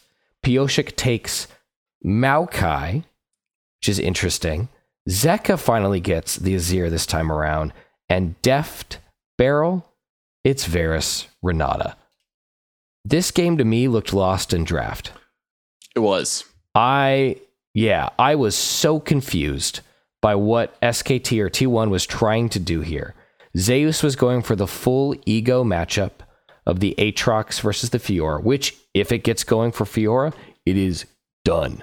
Like, there's nothing Aatrox can do in the 1v1. However, Aatrox, in his current state, much Wait, more did you think it impactful was in the team fights. of GG it's over for T1 or GG it's over DRX wins this game? DRX wins. Oh, okay. I was about to say, because you said something about I'm like, dude, this is like This B4 this is a B5 of turbo Aatrox DRX draft. Maokai just absolutely Yes. took all of the life out of T1 in this game, like in this draft. There's no There's way nothing they could do. Yeah, okay. The only way congrats. this could- Yeah. Good luck. The only way this changes, maybe, like, I could see the only perspective here is T1 forces it to be a 1-3-1 game, which means they have to be winning early and they have to be in control. They win two of these lanes, maybe top lane skill matchup. Mid lane is a loss. Bottom lane isn't really even that in favor of Kalista Soraka, if at all, especially given how strong Varus has shown itself to be Varus this whole series. Renata, it was a sleeper underrated lane. Dude, It was. I was so happy good. when this game loaded up and we saw that Deft went attack speed Varus this time and not poke Varus like he did the first Yeah. time he played Varus. I know they won game 2 with his poke Varus, but I was so much happier seeing him go the lethal. I mean, tempo game build. 2, he did just like one shot Faker at Baron, and that like won them the game for him. I know, but it was such So- a sketchy game for so much of it. I and know then- it was rough, but I don't know if actually running attack speed there makes too much of a difference. I think poke was fine that game. Here's the crazy thing: they were 0-2 in the bot lane by They the started seventh minute. really Like, rough. they were there. actually losing. This is what T1 needed. They needed that bot lane to get going. Unfortunately, what T1 also needed was their top lane to perform as well as the bot lane was. And Faker got a kill challenge in this game. This Impossible. was the worst Akali like pick of Worlds. Yeah. Yeah. Like playing Akali into Maokai Renata is impossible. Like you have to run. Well, no, they didn't pick the into their Maokai at this team. point. They just showed Well, yeah, Varus, but Azir, even Renata. with the Renata being picked, it's like at that point it's really hard to pick the Akali, and then if you do, you have to ban the Maokai. Well, If you don't, you're gonna have zero way to actually get into this team without getting caught and just killed. all of that is true, but he didn't even make it there because he got fucking gapped in lane. Like he was so low health so early, he never got to actually play the game. So who had? It was a Did okay reminder. in terms of farming. It was a Yeah. reminder that Zeka Zazir is also pretty good. Yep. He's got the Silas and the Kelly that he's known for, right? You know, I think justly so. But his Zazir was also really, really impressive throughout all of play-ins and group stage. And this Akali pick, was it taken before or after these? After. After. It was taken after. It was 'cause drafted after into the these years. response. It was R3 for T1. Right. So for me, like the only reasonable way I could think of for Faker to even want to take this Akali is if they left it up after the ban phase and Zeka could still grab it. And you were looking to build a comp that specifically an Akali would fuck over.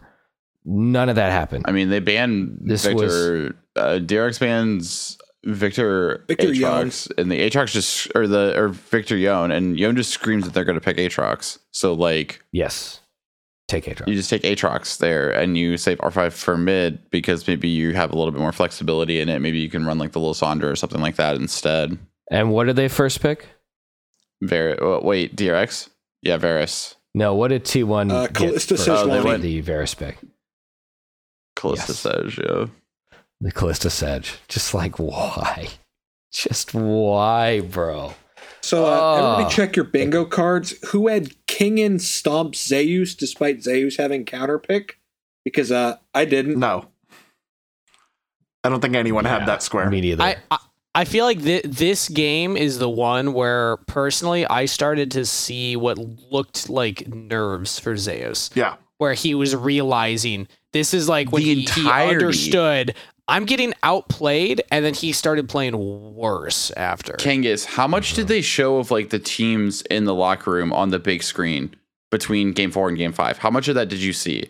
I didn't see much of it. No. Okay. They were showing it on broadcast. I swear everyone on T1 except Faker and Benki were about to shit bricks all over the locker room. Like they Doesn't were, surprise me. It's almost could like tell. they're all 19 years old.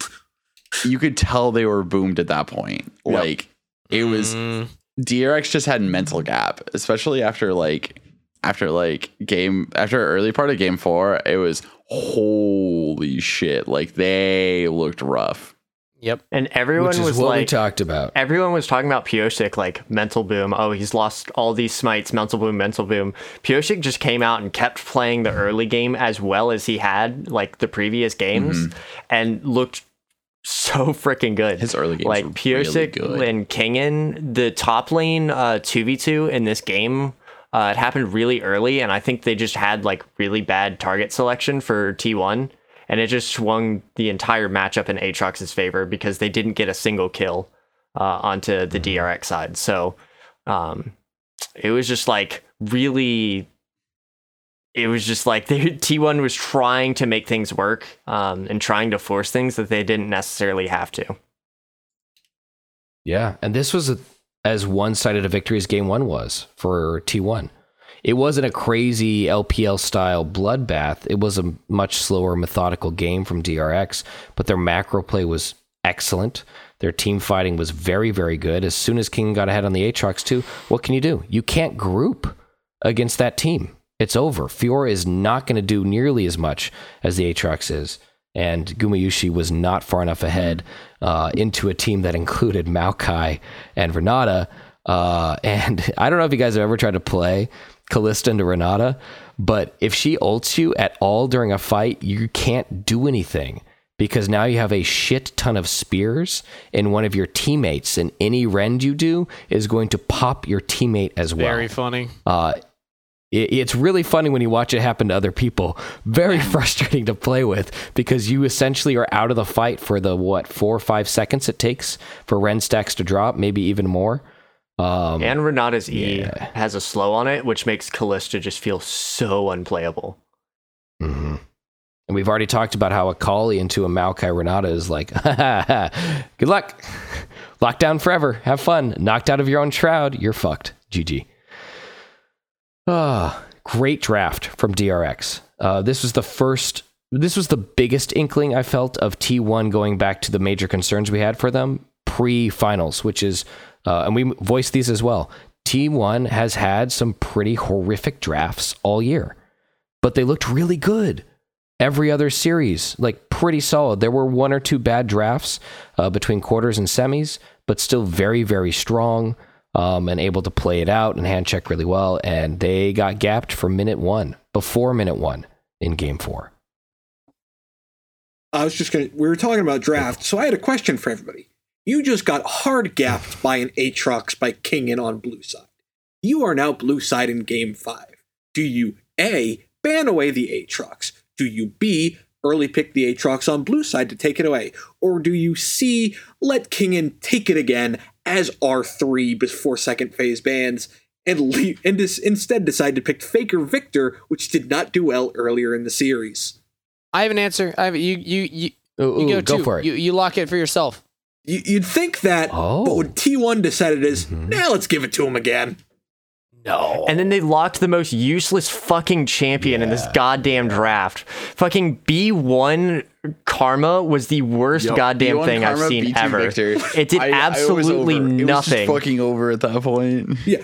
Let's just give it was over so fucking Caitlyn bad. Aatrox. What could go wrong? Caitlyn Azir Aatrox in the first 3. This champion that has been banned on red side every single game, they just decided to leave it up.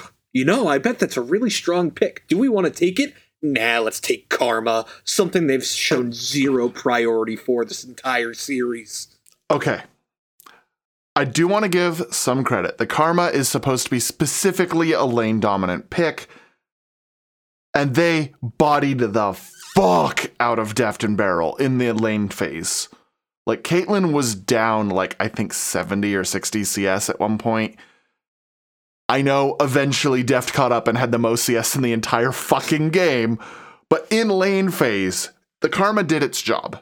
It was fucking worthless after that. But for 14 minutes, she was useful. For me, this is just more evidence. You look at what Keria was performing well on.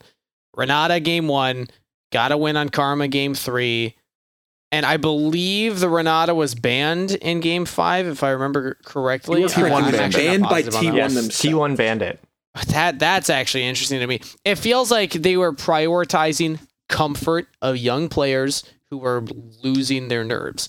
Again, I don't know. I obviously, that's all speculation based on performance in the games and what we might have seen on screens, but to me it just shows that they had limitations, that Team 1 was not this super team coming into this finals that should have been heavy favorites.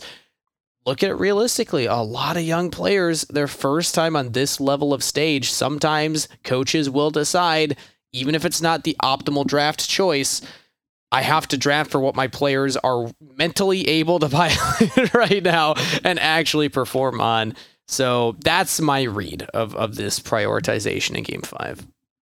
I also think this was a draft that DRX had in the back pocket in case they were pushed onto red side in a do or die moment. Because blue side draft seemed pretty consistent for DRX between the 2 games that we saw. And then this draft comes around and we see the Hecarim pulled out, and then we see the Bard get picked last pick. And it just looked, this comp going into this game looked super hard for T1 to actually be able to do anything against.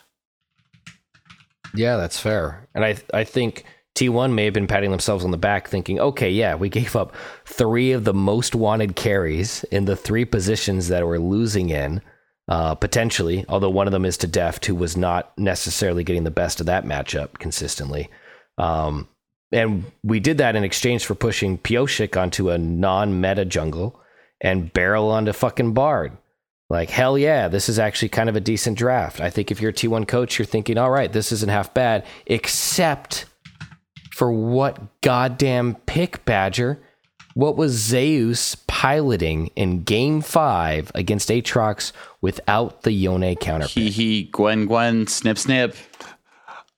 Yeah, and what does Gwen do? Nothing. Damn thing. Absolutely fucking nothing. I don't understand what Gwen is supposed to do in this matchup. Aatrox just stat checks her. Not even in this matchup. What the hell does Gwen do this game? She actually had 2 really big ults in the team fights. So I think she as a team comp makes sense, but as the 1v1, it just feels like you're expecting to play from behind. It feels like, in a sense, it's it was not- Zeus saying, I you know agree what, with I you. lost on a counter matchup. Give me something that's not going to work in lane, but I can do something in the game. It's See, I want to push back on the original point, which was, yes, he had really big ults, but did it matter? I think Gwen is just too undertuned. I think it could fit within the comp, but the character at this moment in time, as of this patch, just literally doesn't do enough.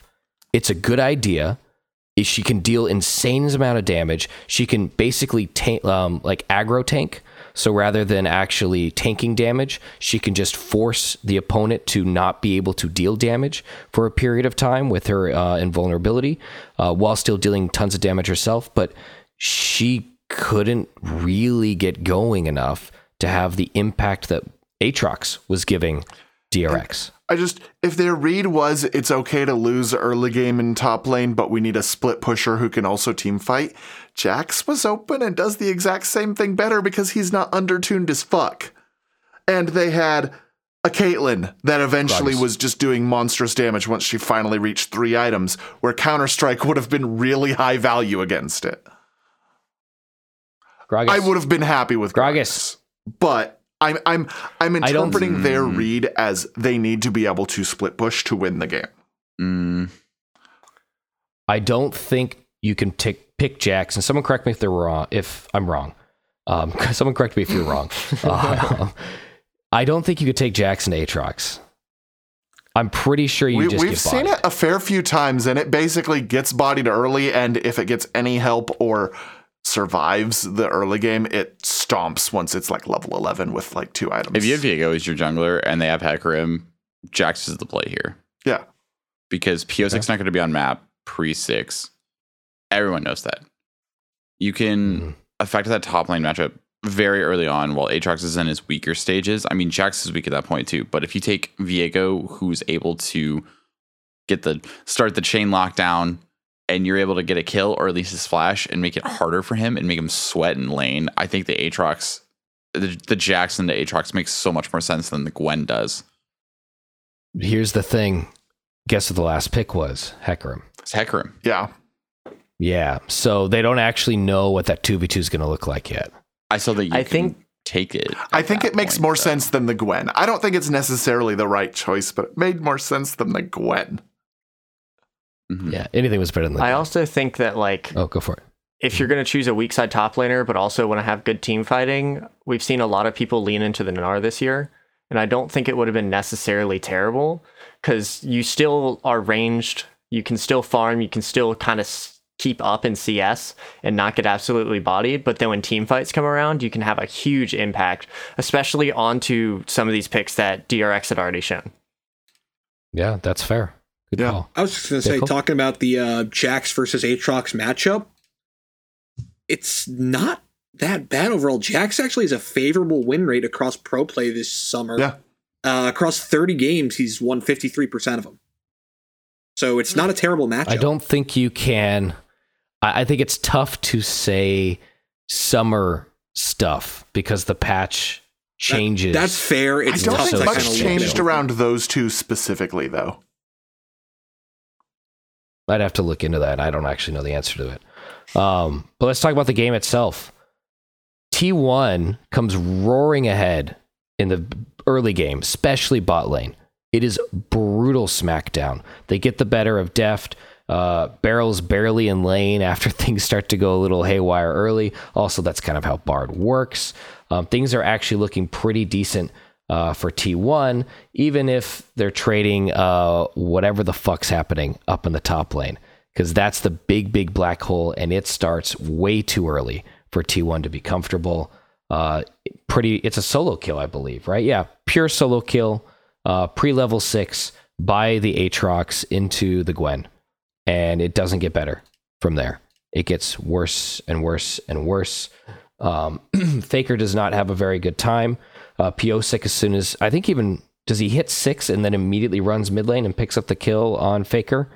I think that's the case. And top side of the map gets a little worse. The only one doing okay is Owner. Yeah, shit. Owner does well. Faker and both the solo laners just keep struggling again and again and again. Zeka doesn't get particularly ahead of Faker, but does better. But Kingen is getting more and more godlike as the game goes on. And eventually, we get out of the laning phase, and Def's allowed to actually farm on his own. And that's fine. He catches up. He's not a real champion until he hits IE, but the second he hit IE, I don't know what you do. You can't get on top of him if you're SKT. It's impossible. You don't have the draft for it. It felt like it was just Gragas, a slow ticking time bomb to DRX's win in this game.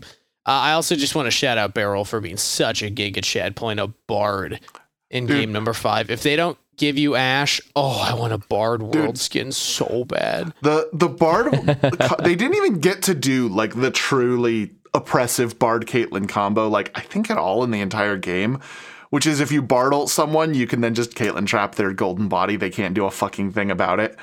And then you Q from the Bard, and then Caitlyn has time for another trap throughout that. Yeah, like it's an oppressive amount of lockdown. They never got to do that combo, and the Bard still looked fucking great out of the early laning phase. The bigger combo of the Bard and the Caitlyn is how much zone control and objective control they offer. Caitlyn traps to control choke point entrances to big objectives, Bard ult to stall them out. Like, it is so hard to actually get onto them as Gumayusi here in a way that DRX don't have to engage onto Gumayusi and find him.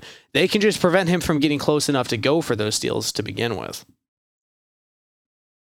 This is the game where we see the second of the Cadril F-bombs because Gumayusi decides, you know what, we all just died and they're going to go for Baron. What if I just took it? And he steals it with an empowered Varus Q. For like nobody walks in front of the arrow to reduce the damage. He's the only one walking alive. Over a ward. It's like they see him walk up to it. They know he's charging it. Pyosik doesn't smite it. Dear God, I almost had heart palpitations in the fucking theater, and I thought we were going to have to call 911. I'm just sitting there, and I'm like, how do you lose that? DRX also gets Mountain Soul this game, but like looking at the team they're against is like, is this really what you want Mountain Soul into? Like, it's probably the worst Soul RNG they could have got, but then Elder happens, and, well, Elder's a thing. Yeah. What's so wild is how close, after all of what we've said, how close this game comes down to an Elder fight at the very, very end. Comes down to an Elder fight. DRX wins it.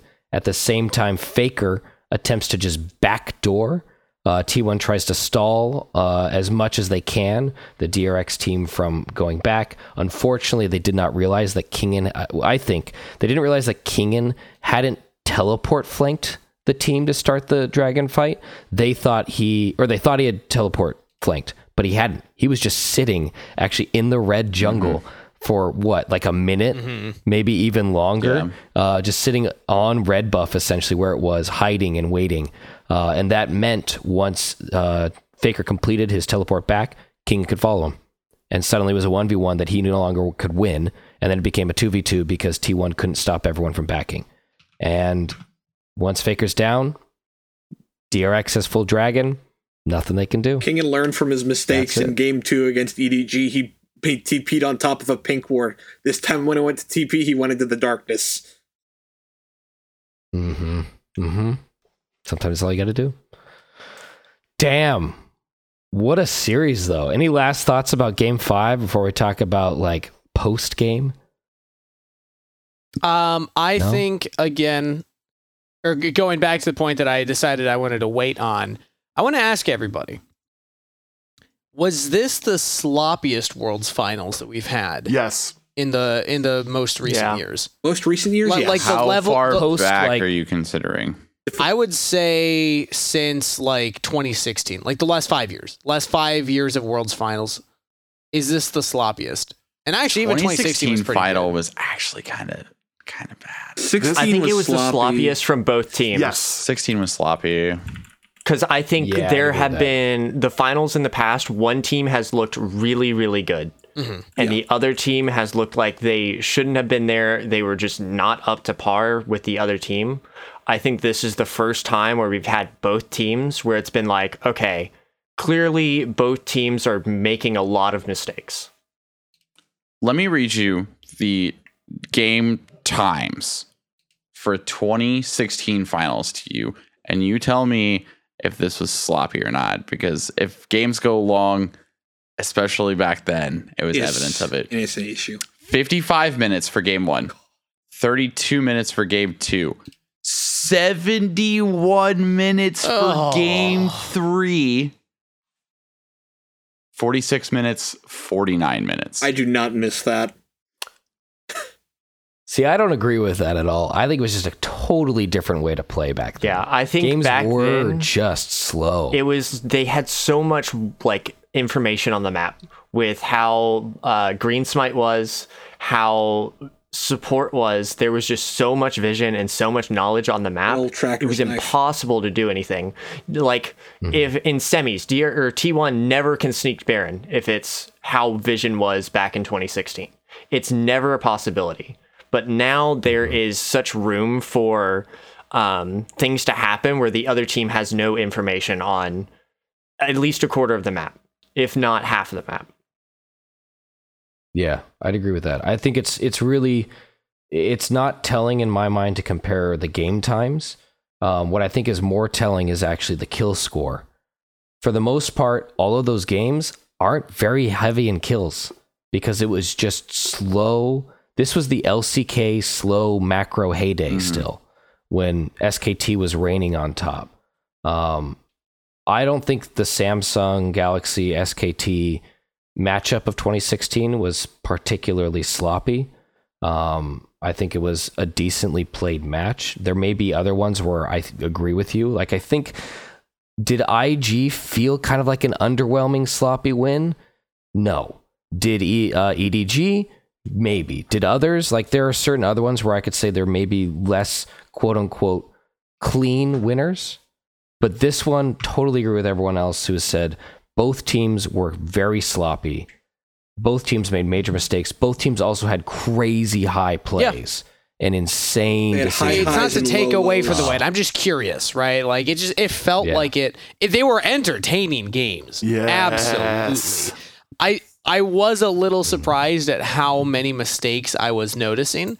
But still, banger finals. The fact I that think we it have more might than also- 2 Varus Q steals this series says a lot. I think it might also come down to who they were scrimming, because it wasn't actual teams. It wasn't actual coordinated That's a 5v5 fair like point. players that have been playing together for months or like even a year. So Weeks. it's like in those like moments where Gumayushi goes to steal, I guarantee you no one tried to do that in the scrims. I guarantee you no one had the team backing them enough to be like, hey, we trust you enough to do this. Go and try to do this. If it was like in a scrim, I think a lot of the time people don't actually go for stuff like that and aren't encouraged to go for things like that. Mhm. Yeah. Yeah. Okay. Fair. Do you feel like that was do you have thoughts, Kangas? I mean, I Did you- share it essentially. I do think it was pretty sloppy. Doesn't take away from the entertainment value or the fact that this was the best team in the world. Yeah, I was just mostly curious what everyone else thought. Yeah, fair enough. The end result of this, of course, is DRX coming out on top. They are your world champions, brand new world champion, quote unquote. Technically, DRX does share DNA, though, with a former world champion, don't they, Bickle? Does DRX not share? Oh, it's Right. Gen You're G. thinking That's Gen the former G, Samsung. Samsung Galaxy, Yeah. Samsung White. Yeah. Yeah, because I always DRX was forget which of them bought Longju. each other DRX was out. Longju, where they were favored to That's win World. right. They did. Yes. That's right. So brand new organization, lifting the cup. Kingen MVP for his fantastic 1v1 and team fighting The LPL fifth performances. seed. Yes. The LPL, unofficial LPL fifth seed. And- yeah, really, really wild stuff. And since the unofficial world championship belt came into playoffs or came into the knockout stage, it does mean that DRX does go home with it. So it will be DRX next year with the unofficial belt as well. So, for those keeping track. You should explain for people who haven't been around for a while, what does the unofficial belt mean? The unofficial belt has been getting passed around since season 1 World Championship. So Fnatic had it. And ever since then, if a team has lost in a official match, so it could be a lot of the matches previously could be like the IEMs or things like that, but now it is strictly like the Riot Games matches. And there's a little bit of rules around it. If a team disbands, it goes to the previous team, so on and so forth. Does it have to be international, or can it also be domestic? Nope, domestic as well. There have been multiple times that the belt has been lost in a region because a team that didn't make playoffs took the last game of their regular season off of whoever was holding it. And it's generally considered to go to the world champion at that point, I believe. Like whoever wins worlds that year gets the belt and it starts up. I'm pretty sure it's the specific unofficial belt the unofficial is just passed around. It's just passed around. Not given to the new year. Yeah. Okay. Yeah. So now it has re-returned. That's what happened actually. Actually, I think that's happened the past like 2 or 3 years where it's re-returned to the world stage. It hasn't gotten stuck since I believe 2018. Sounds right. Does anybody know the last time the unofficial World Championship was defended or transitioned in a game that occurred in the LCK area? So like LCK spring season, spring playoffs, summer season, summer playoffs. 2019. It was before that. It was spring of 2018. It was 2018. Yeah. Ever since then, it spent a lot of the time in the LPL with a brief intermission in the LEC thanks to G2. Oh, that's right. But then it's a lot of LPL, MSI, baby. MSC, LPL, Demacia Cup, MSI, Worlds, and all the LPL. To explain how this like doesn't just end up with the world's winner every time, if, for example, let's say G2 or let's say RNG at an MSI brought the belt with them from LPL. They beat the last team that held it. They won everything. They ended up in MSI. Then they face G2 in the last day of group stage. G2's already eliminated. G2 then beats RNG. They actually take the belt away from RNG and leave. So the belt itself would leave the international event even though it's not finished. So that's just an example I pull up. That's not actually historically indicative of what particularly occurred, but it's totally possible for it to leave before an actual world final of some sort. The unofficial World Championship wasn't even defended at 2020 Worlds. It was stuck in the LPL with Invictus Gaming. There you go. Sorry, not with Invictus Gaming, with Vici Gaming. Oh, baby. Slightly different. Classics. All right, that's enough about unofficial stuff. Huge congrats to DRX for winning. I think something should be said about SKT. Once again, they had the youngest roster at Worlds. 3 rookies, full rookies, 1 pseudo rookie, and they made it all the way to Beryl finals. has now knocked and it was a Keria tough out thing of to watch. Worlds 3 years in a row.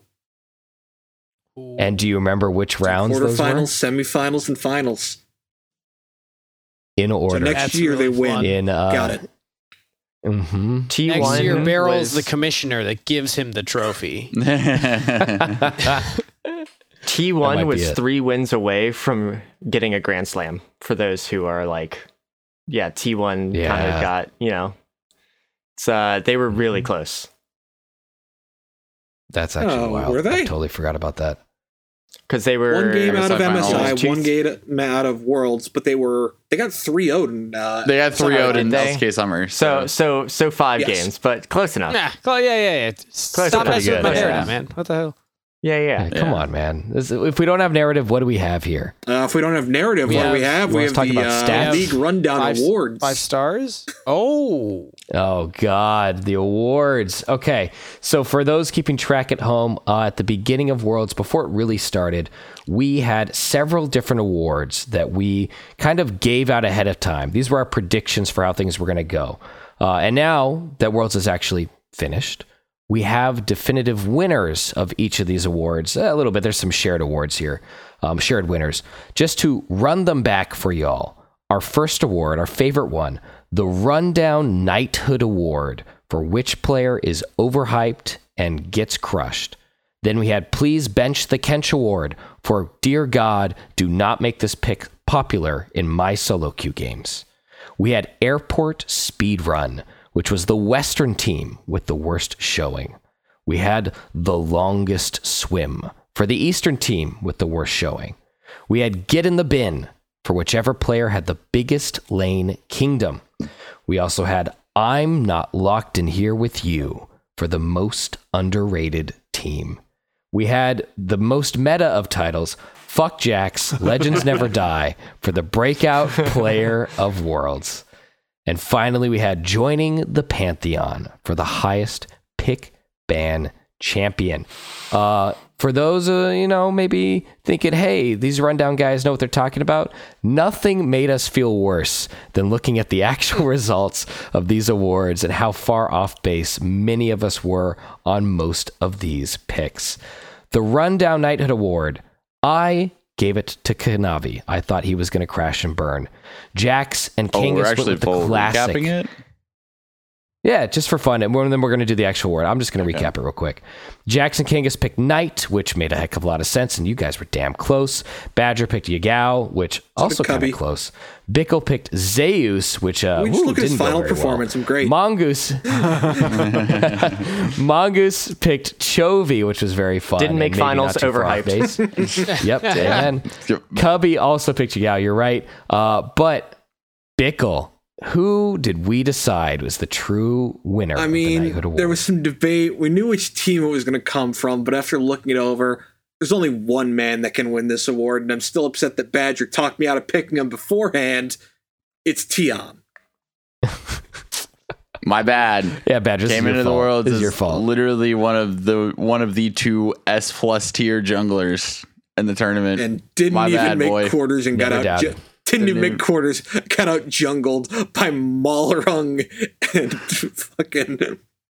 God damn it. Levi. Wild. Levi. Not good.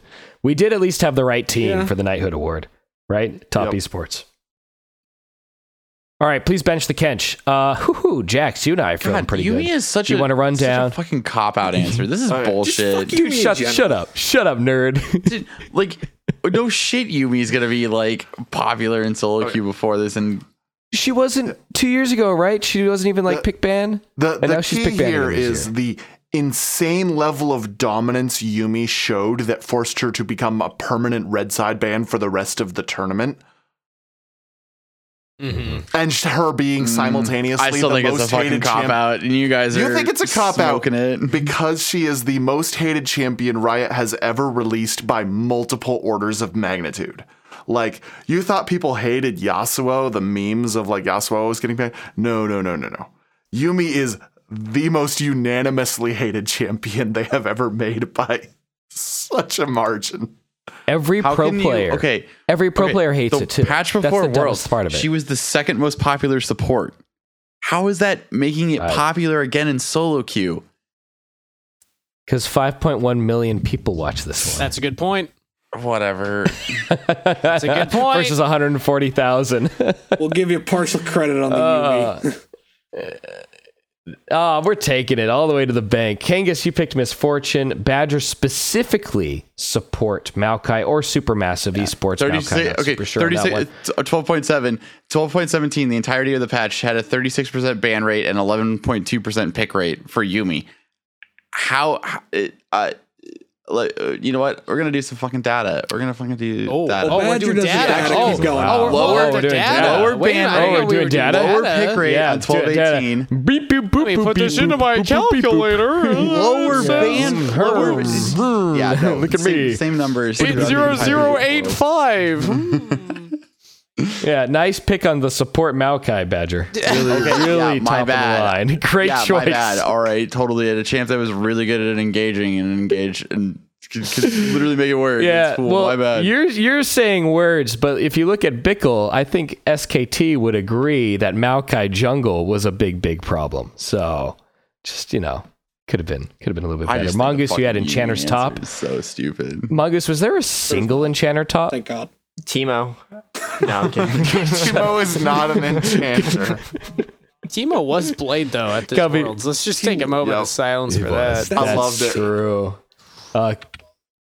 Cubby picked Soraka. We decided the winner was Heimer/Yumi. I think Which I think is Heimerdinger. fair. Heimerdinger It's support. just be Heimerdinger solely. You guys are smoking something. Did you pick something up in then San Francisco Tell before me you why left? it's not bad. Badger, you still have the Yeah, most actually, I of got all sick. of these awards correct according to our choices. So cool your I jets. know. Let us have I'm gonna this refute one. some. There's some of these that I'm gonna talk about later. That it's just like We've got the airport speed run for the worst Western team with the worst showing. I had Rogue. Damn, I whiffed on that one. Jax had 100 Thieves. Yeah, kind of close. Badger had Fnatic, as did Cubby. Mongoose had C9. Kangas is the I still think it counts. not the award it counts. winner. It counts. But Acer's Gaming, okay, it here, I'll counts. tell you this. okay. This The one's winner- bullshit, too. Bickle picked Mad Lions, and so he gets the full Euro treatment of the award. So you get some, some actual real money. Kangas, you picked Asurus Gaming, so you get some pesos. An equal number of pesos to the euros that right, fair Bickle won. enough. So I'll take it. yeah, there we go. Okay, good. As long as we're in the same boat there. We picked. It was Mad Lions. Mad Lions crashed out in play-ins again. Yes. Honestly, we're sure. looking at this, Yeah, the you could longest probably swim. say any team from the West aside from Rogue and EG, and you'd be right. Mad just happens to, I think, be the Yeah. winners by If you don't make it out of by play-ins, virtue of there's not a even making it out of planes. You had a Right. 1 in 3 shot of choosing one of those Western teams. So Yes. I'm with Wait a Badger. second, I just realized Bit of something a for this. cop-out. The longest There's two swim answers here. for the Eastern team with the worst showing. Oh, baby, let's go. I had Damwon, whiffed on that one. Jax had DRX, probably the biggest whiff of this entire Could Kangas, not have whiffed harder. Kangas yet again. I whiffed pretty hard Couldn't too. have This but yeah, one no, doesn't you could even not have count whiffed because harder. they made it into the knockouts of play-ins. This is an attempt to play it safe, They and it did. still failed. No, exactly. Yeah. Kangas picked the Japanese representative, Detonation Focus Me. DFM They took a game off RG. RG. Yeah. I'll admit it. Yeah. I admit it. They were a I'm not decent team. defending Yeah, it. they were much better than Let's I all think just people pretend I thought. never did this, okay? Shut the fuck up, everybody. Badger picked JDG, also a big swing and a whiff. Bickle with T1. Yeah, damn, we are not feeling so hot here. Mongoose picked EDG, also not great. Cubby agreeing with Badger, picking JDG. Yeah, you guys together did not make for good news. The winners, of course, actually, you know what? To redeem yourself, Kangas, who were the two winners of the longest swim? The two winners of the longest swim We had two. have been inputted. We're Number one, obviously, Top Esports, right? I think that one's unanimous, understandable. This one was just recently added, and I'm 'Cause I curious just for thought about actually, for the defending of it. BYG Okay. So- listed.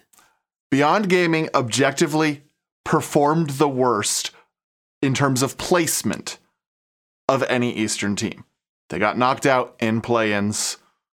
They didn't That's even the make worst play-ins placement. knockouts, Yes, exactly. despite being a That is- pool 1 seed. that is the worst placement of any Eastern team. They let me down. But that being said, I think a lot of people were not expecting them to make it past play-in knockouts in the first place. Whereas Top Esports not making it out of groups is egregious relative to expectations. And that's why both of them are correct answers here. Whereas for the Western team, like Mad not making it out of play-ins means it's kind of automatically them, even though the West shit the bed other than Rogue in groups. and EG. Come on, and EG. I'll accept Oh, okay. EG as In getting groups. a pass because they had to make it through play-ins and put Matt in this position to get there. That's the only reason they get a pass, because they looked just as bad as everyone else in the group stage. Fair enough. I'm just saying. okay. I think BYG had the worst showing then. Basically, I think you just explained it already. Lower placement in the I tournament. It depends on whether you're going absolute lowest placement or lowest placement relative to expectations. This is classic MVP conversation. And it doesn't most matter. valuable for their own team. And it doesn't matter because none of us got this right. Yeah, fair enough. Mm-hmm. one way or another. But we just want to know if we can shit more on Mongoose later or. Well, you're about to in 2 or 3 more of these awards. Next award is Get in the Bin for the player with the biggest lane kingdom. I had give you a partial credit 369 on that. Jax. I feel like I do. And I feel like a couple this is a of us hard do. thing. There's a lot of Jax people that picked apply to this. and a lot of people who got it wrong. Jax picked Xiaohu, which was a whiff. Kangas, Badger, Bickle, and Cubby all picked Chovy, which was a whiff. Mongoose is getting credit for this one, which is Zeka. How the hell I mean- did you do that? I mean, I said Zeko is good coming in. I would have put what Badger put for the next 2 if I wasn't on my PCS bullshit. But is what it costs Zeko you is honestly sometimes. so underrated Zeko's coming in that if he popped off, it would be, oh, great. He actually did pop off. And then if he didn't, people would be like, it was expected. And I wouldn't get flamed for it. So here we are. Love it. Get in the bin. Our official-ish winner was Zeus, but there were so many people this applied to. 369, Zeka, Zeus himself. I'm trying to think of like other really obvious picks. I think Guma and Gumayushi would have been a good pick here. Yeah, Guma Carrier would have been a good one. So lots of great picks. There were some Canyon. dominant performances. Canyon. Yeah, Canyon would have been an awesome pick. In fact, I might even argue that Canyon was honestly, the pick here. actually. Except, That's Canyon. yeah, I think his gap over Pioshik, or not Pioshik, over Peanut is overrated. In fact, I think it played into what Genji wanted, but still pretty fat gap. So let's make it Canyon. Canyon's the winner there. All right, next award. So none of us got that one. Next award is I'm Not Locked in Here with You for the most underrated team. Now, of course, we all got this one correct, so I'm not going to bother saying anything about who was winning or not. We'll move on to the next one. All right. I picked Mad Lions, which could not be worse except for one other member here. Jax picked C9. Kangas picked EG. Also, that was a pretty decent pick considering what happened in play-ins, but not great after that. Bickle picked EDG. Cubby picked Domwan. I think Domwan was pick. actually a really good Domwan was a choice, good too. shout. I think Cubby should get Yeah. partial I'll give credit for Cubby Dom 1. partial. We'll give him partial. That's good. Mongoose joins me in another awful pick here. with picking Mongoose Beyond deserves Gaming, this. which was Yeah, I was about to do that. no. Okay, if we're giving Mongoose like a negative credit for his pick, then I think I get negative credit. for my Yeah, longest that's a swim, fair point. Yes. because it's just as egregious. All right. I haven't mentioned one member on the cast, and that's because Badger nailed it with the DRX prediction. Kind of hard to not be the most underrated team if you went from Pick'ems to world champion, and we're not the favorite in any of your Actually, I matchups way along the underestimated them because I said they could contend in a semifinal series because I went back and I listened to it. I said this is a team that has the chance to do some damage and contend in a semifinal series, and boy did I even underestimate them because winning worlds it's a pretty fucking big deal. No kidding. And that's going to be something we hear about in a second here for the Fuck Jax Legends Never Die breakout player Named of the so world. because Jax hates the song Legends Never Die. In the Discord, please do not let him live this down. Absolutely. Yeah. He deserves a red just for that, actually. We are all over the place here. I picked Unforgiven. Yeah, that didn't work out so well. Jax picked Sven. Wow, that really didn't work out so well. Kangas picked Berserker. Yeah, middle ground. Better ground, than right? Sven. Like he didn't shit the He failed bed. his Yes. T1 Better- audition. That's all I gotta say. Better than both of the previous picks. Myself with Unforgiven and Jax with Sven. Cubby picked Zeus. Honestly, not a bad you pick. can call him a breakout player, though. He broke out at MSI. Yeah, Zeus was. He also shit on the other number one top laner, but then lost versus King. And I think Okay, this I'll is give him like partial. partial credit. That's partial credit for Cubby. Bickle and Mongoose Mine's bad. with just His is worse. Mhm. Just two gigantic whifferinos. Bickle picked Wayward. Do you want to remind everyone what happened with got Wayward? Shit on by every single top laner in his group, including Otto Omne. Apparently now Finals MVP Kingin and Kiaya. Mm-hmm. Yeah. But it could be not so worse. great. It could And be Mongoose, this person. Mongoose, who'd you got? It's Husha. I mean, to be fair, he did try his darndest. His team is just really, really bad. And trying your hardest is what makes a legend. So true. Bestie. And they never Give him die. credit. I honestly don't think he deserves All right. red. I don't from think so Husha. either. I think Here's the Husha thing. was good. I think to Husha himself. put on a... I did give it to Oh, him. you did? Okay, you deserve it. I think Husha gave us the Levy treatment, which means he probably gets a job in LPL next year. Honestly, I not thought he was yellow, good enough so- for that. I'm giving him partial credit. I'm giving it to him. He needs a team. He needs a it's team, negligent. and he It's will be nothing. good. I swear. Yeah. His No jungle color. All right, pathing fair is enough. really good. So that's all you need, right? Right, Pioshik? Amen. Absolutely. Badger, unfortunately or fortunately, depending upon your perspective here, nailed this one as well. Our breakout player of Worlds is Zeka, based off of his performance the entirety. I think you could argue this was also Kingan's year. But Zeka was a more consistent performer in terms of being dominant from game to game and was pretty series to good. series. He was decent. He was I pretty guess. good. The mid laners he alright. went Maybe good enough to through win was a Worlds. pretty good list of mid laners. Yeah, you it's wanna not list like them he real quick? went through Zhao Hu, Knight, Zhao Scout, Chovy, Faker. Who knows Chovy any overrated. of those guys? Yeah, you're right. So true. All right, last award here. None of us got this right. Joining the Pantheon, the highest pick ban champion. I picked Misfortune. That fell out of favor very quickly. Jax picked Talia, which was not uncommon, It was but pretty certainly far not off. common. It was Kangas, it was pretty far. Kangas also picked Misfortune, so we got like a third of the way there. Badger picked Trundle, also not a great contender here. Bickle and Cubby both picked What was Caitlyn, the? which is a fair shout. You're close. If You're it's- fourth, 87.5%. Okay, if it was top three, Yeah. I'd give it partial. High presence. but- And Mongoose picked Yumi, which I Second. believe was second. Yep. But And Mongoose first gets place partial. belonged to Aatrox. 100%. Aatrox, 100%. Big ban. God, that champion's so Actually nutty. It was Hey, very very dumb at strong. that. I said Trundle. Trundle had a 15%.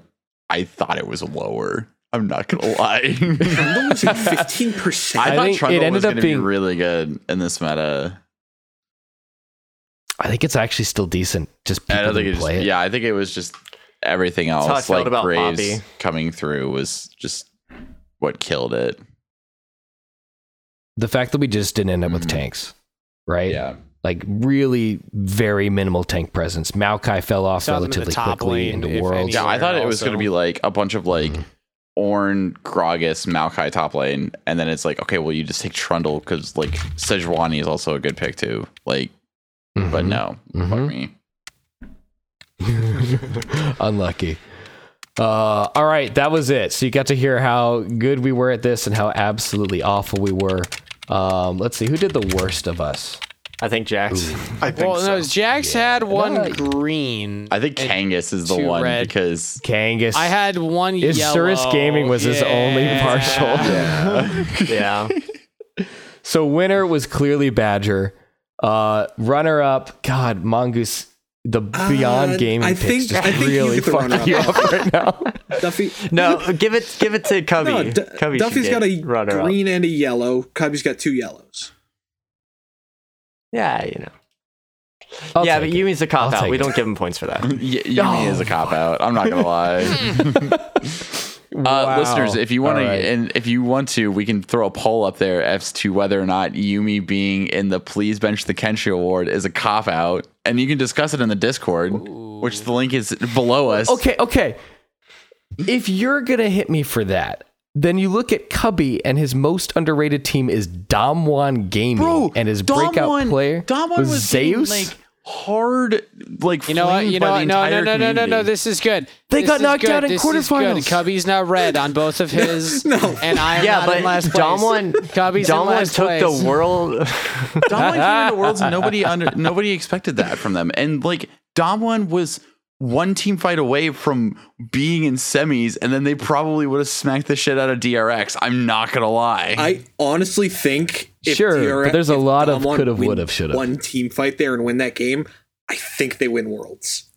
They win Worlds, 100%, 110%. I actually don't know if they beat T1. T1. I think they do. But it would be- I think they smacked the shit out of T1.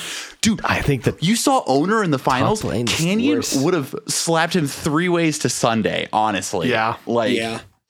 all right, this is great content for significantly realizing later, I need and to make not a- today. I need to make a note podcast. for Ian about what the Yes. title of this episode actually is because it's so long.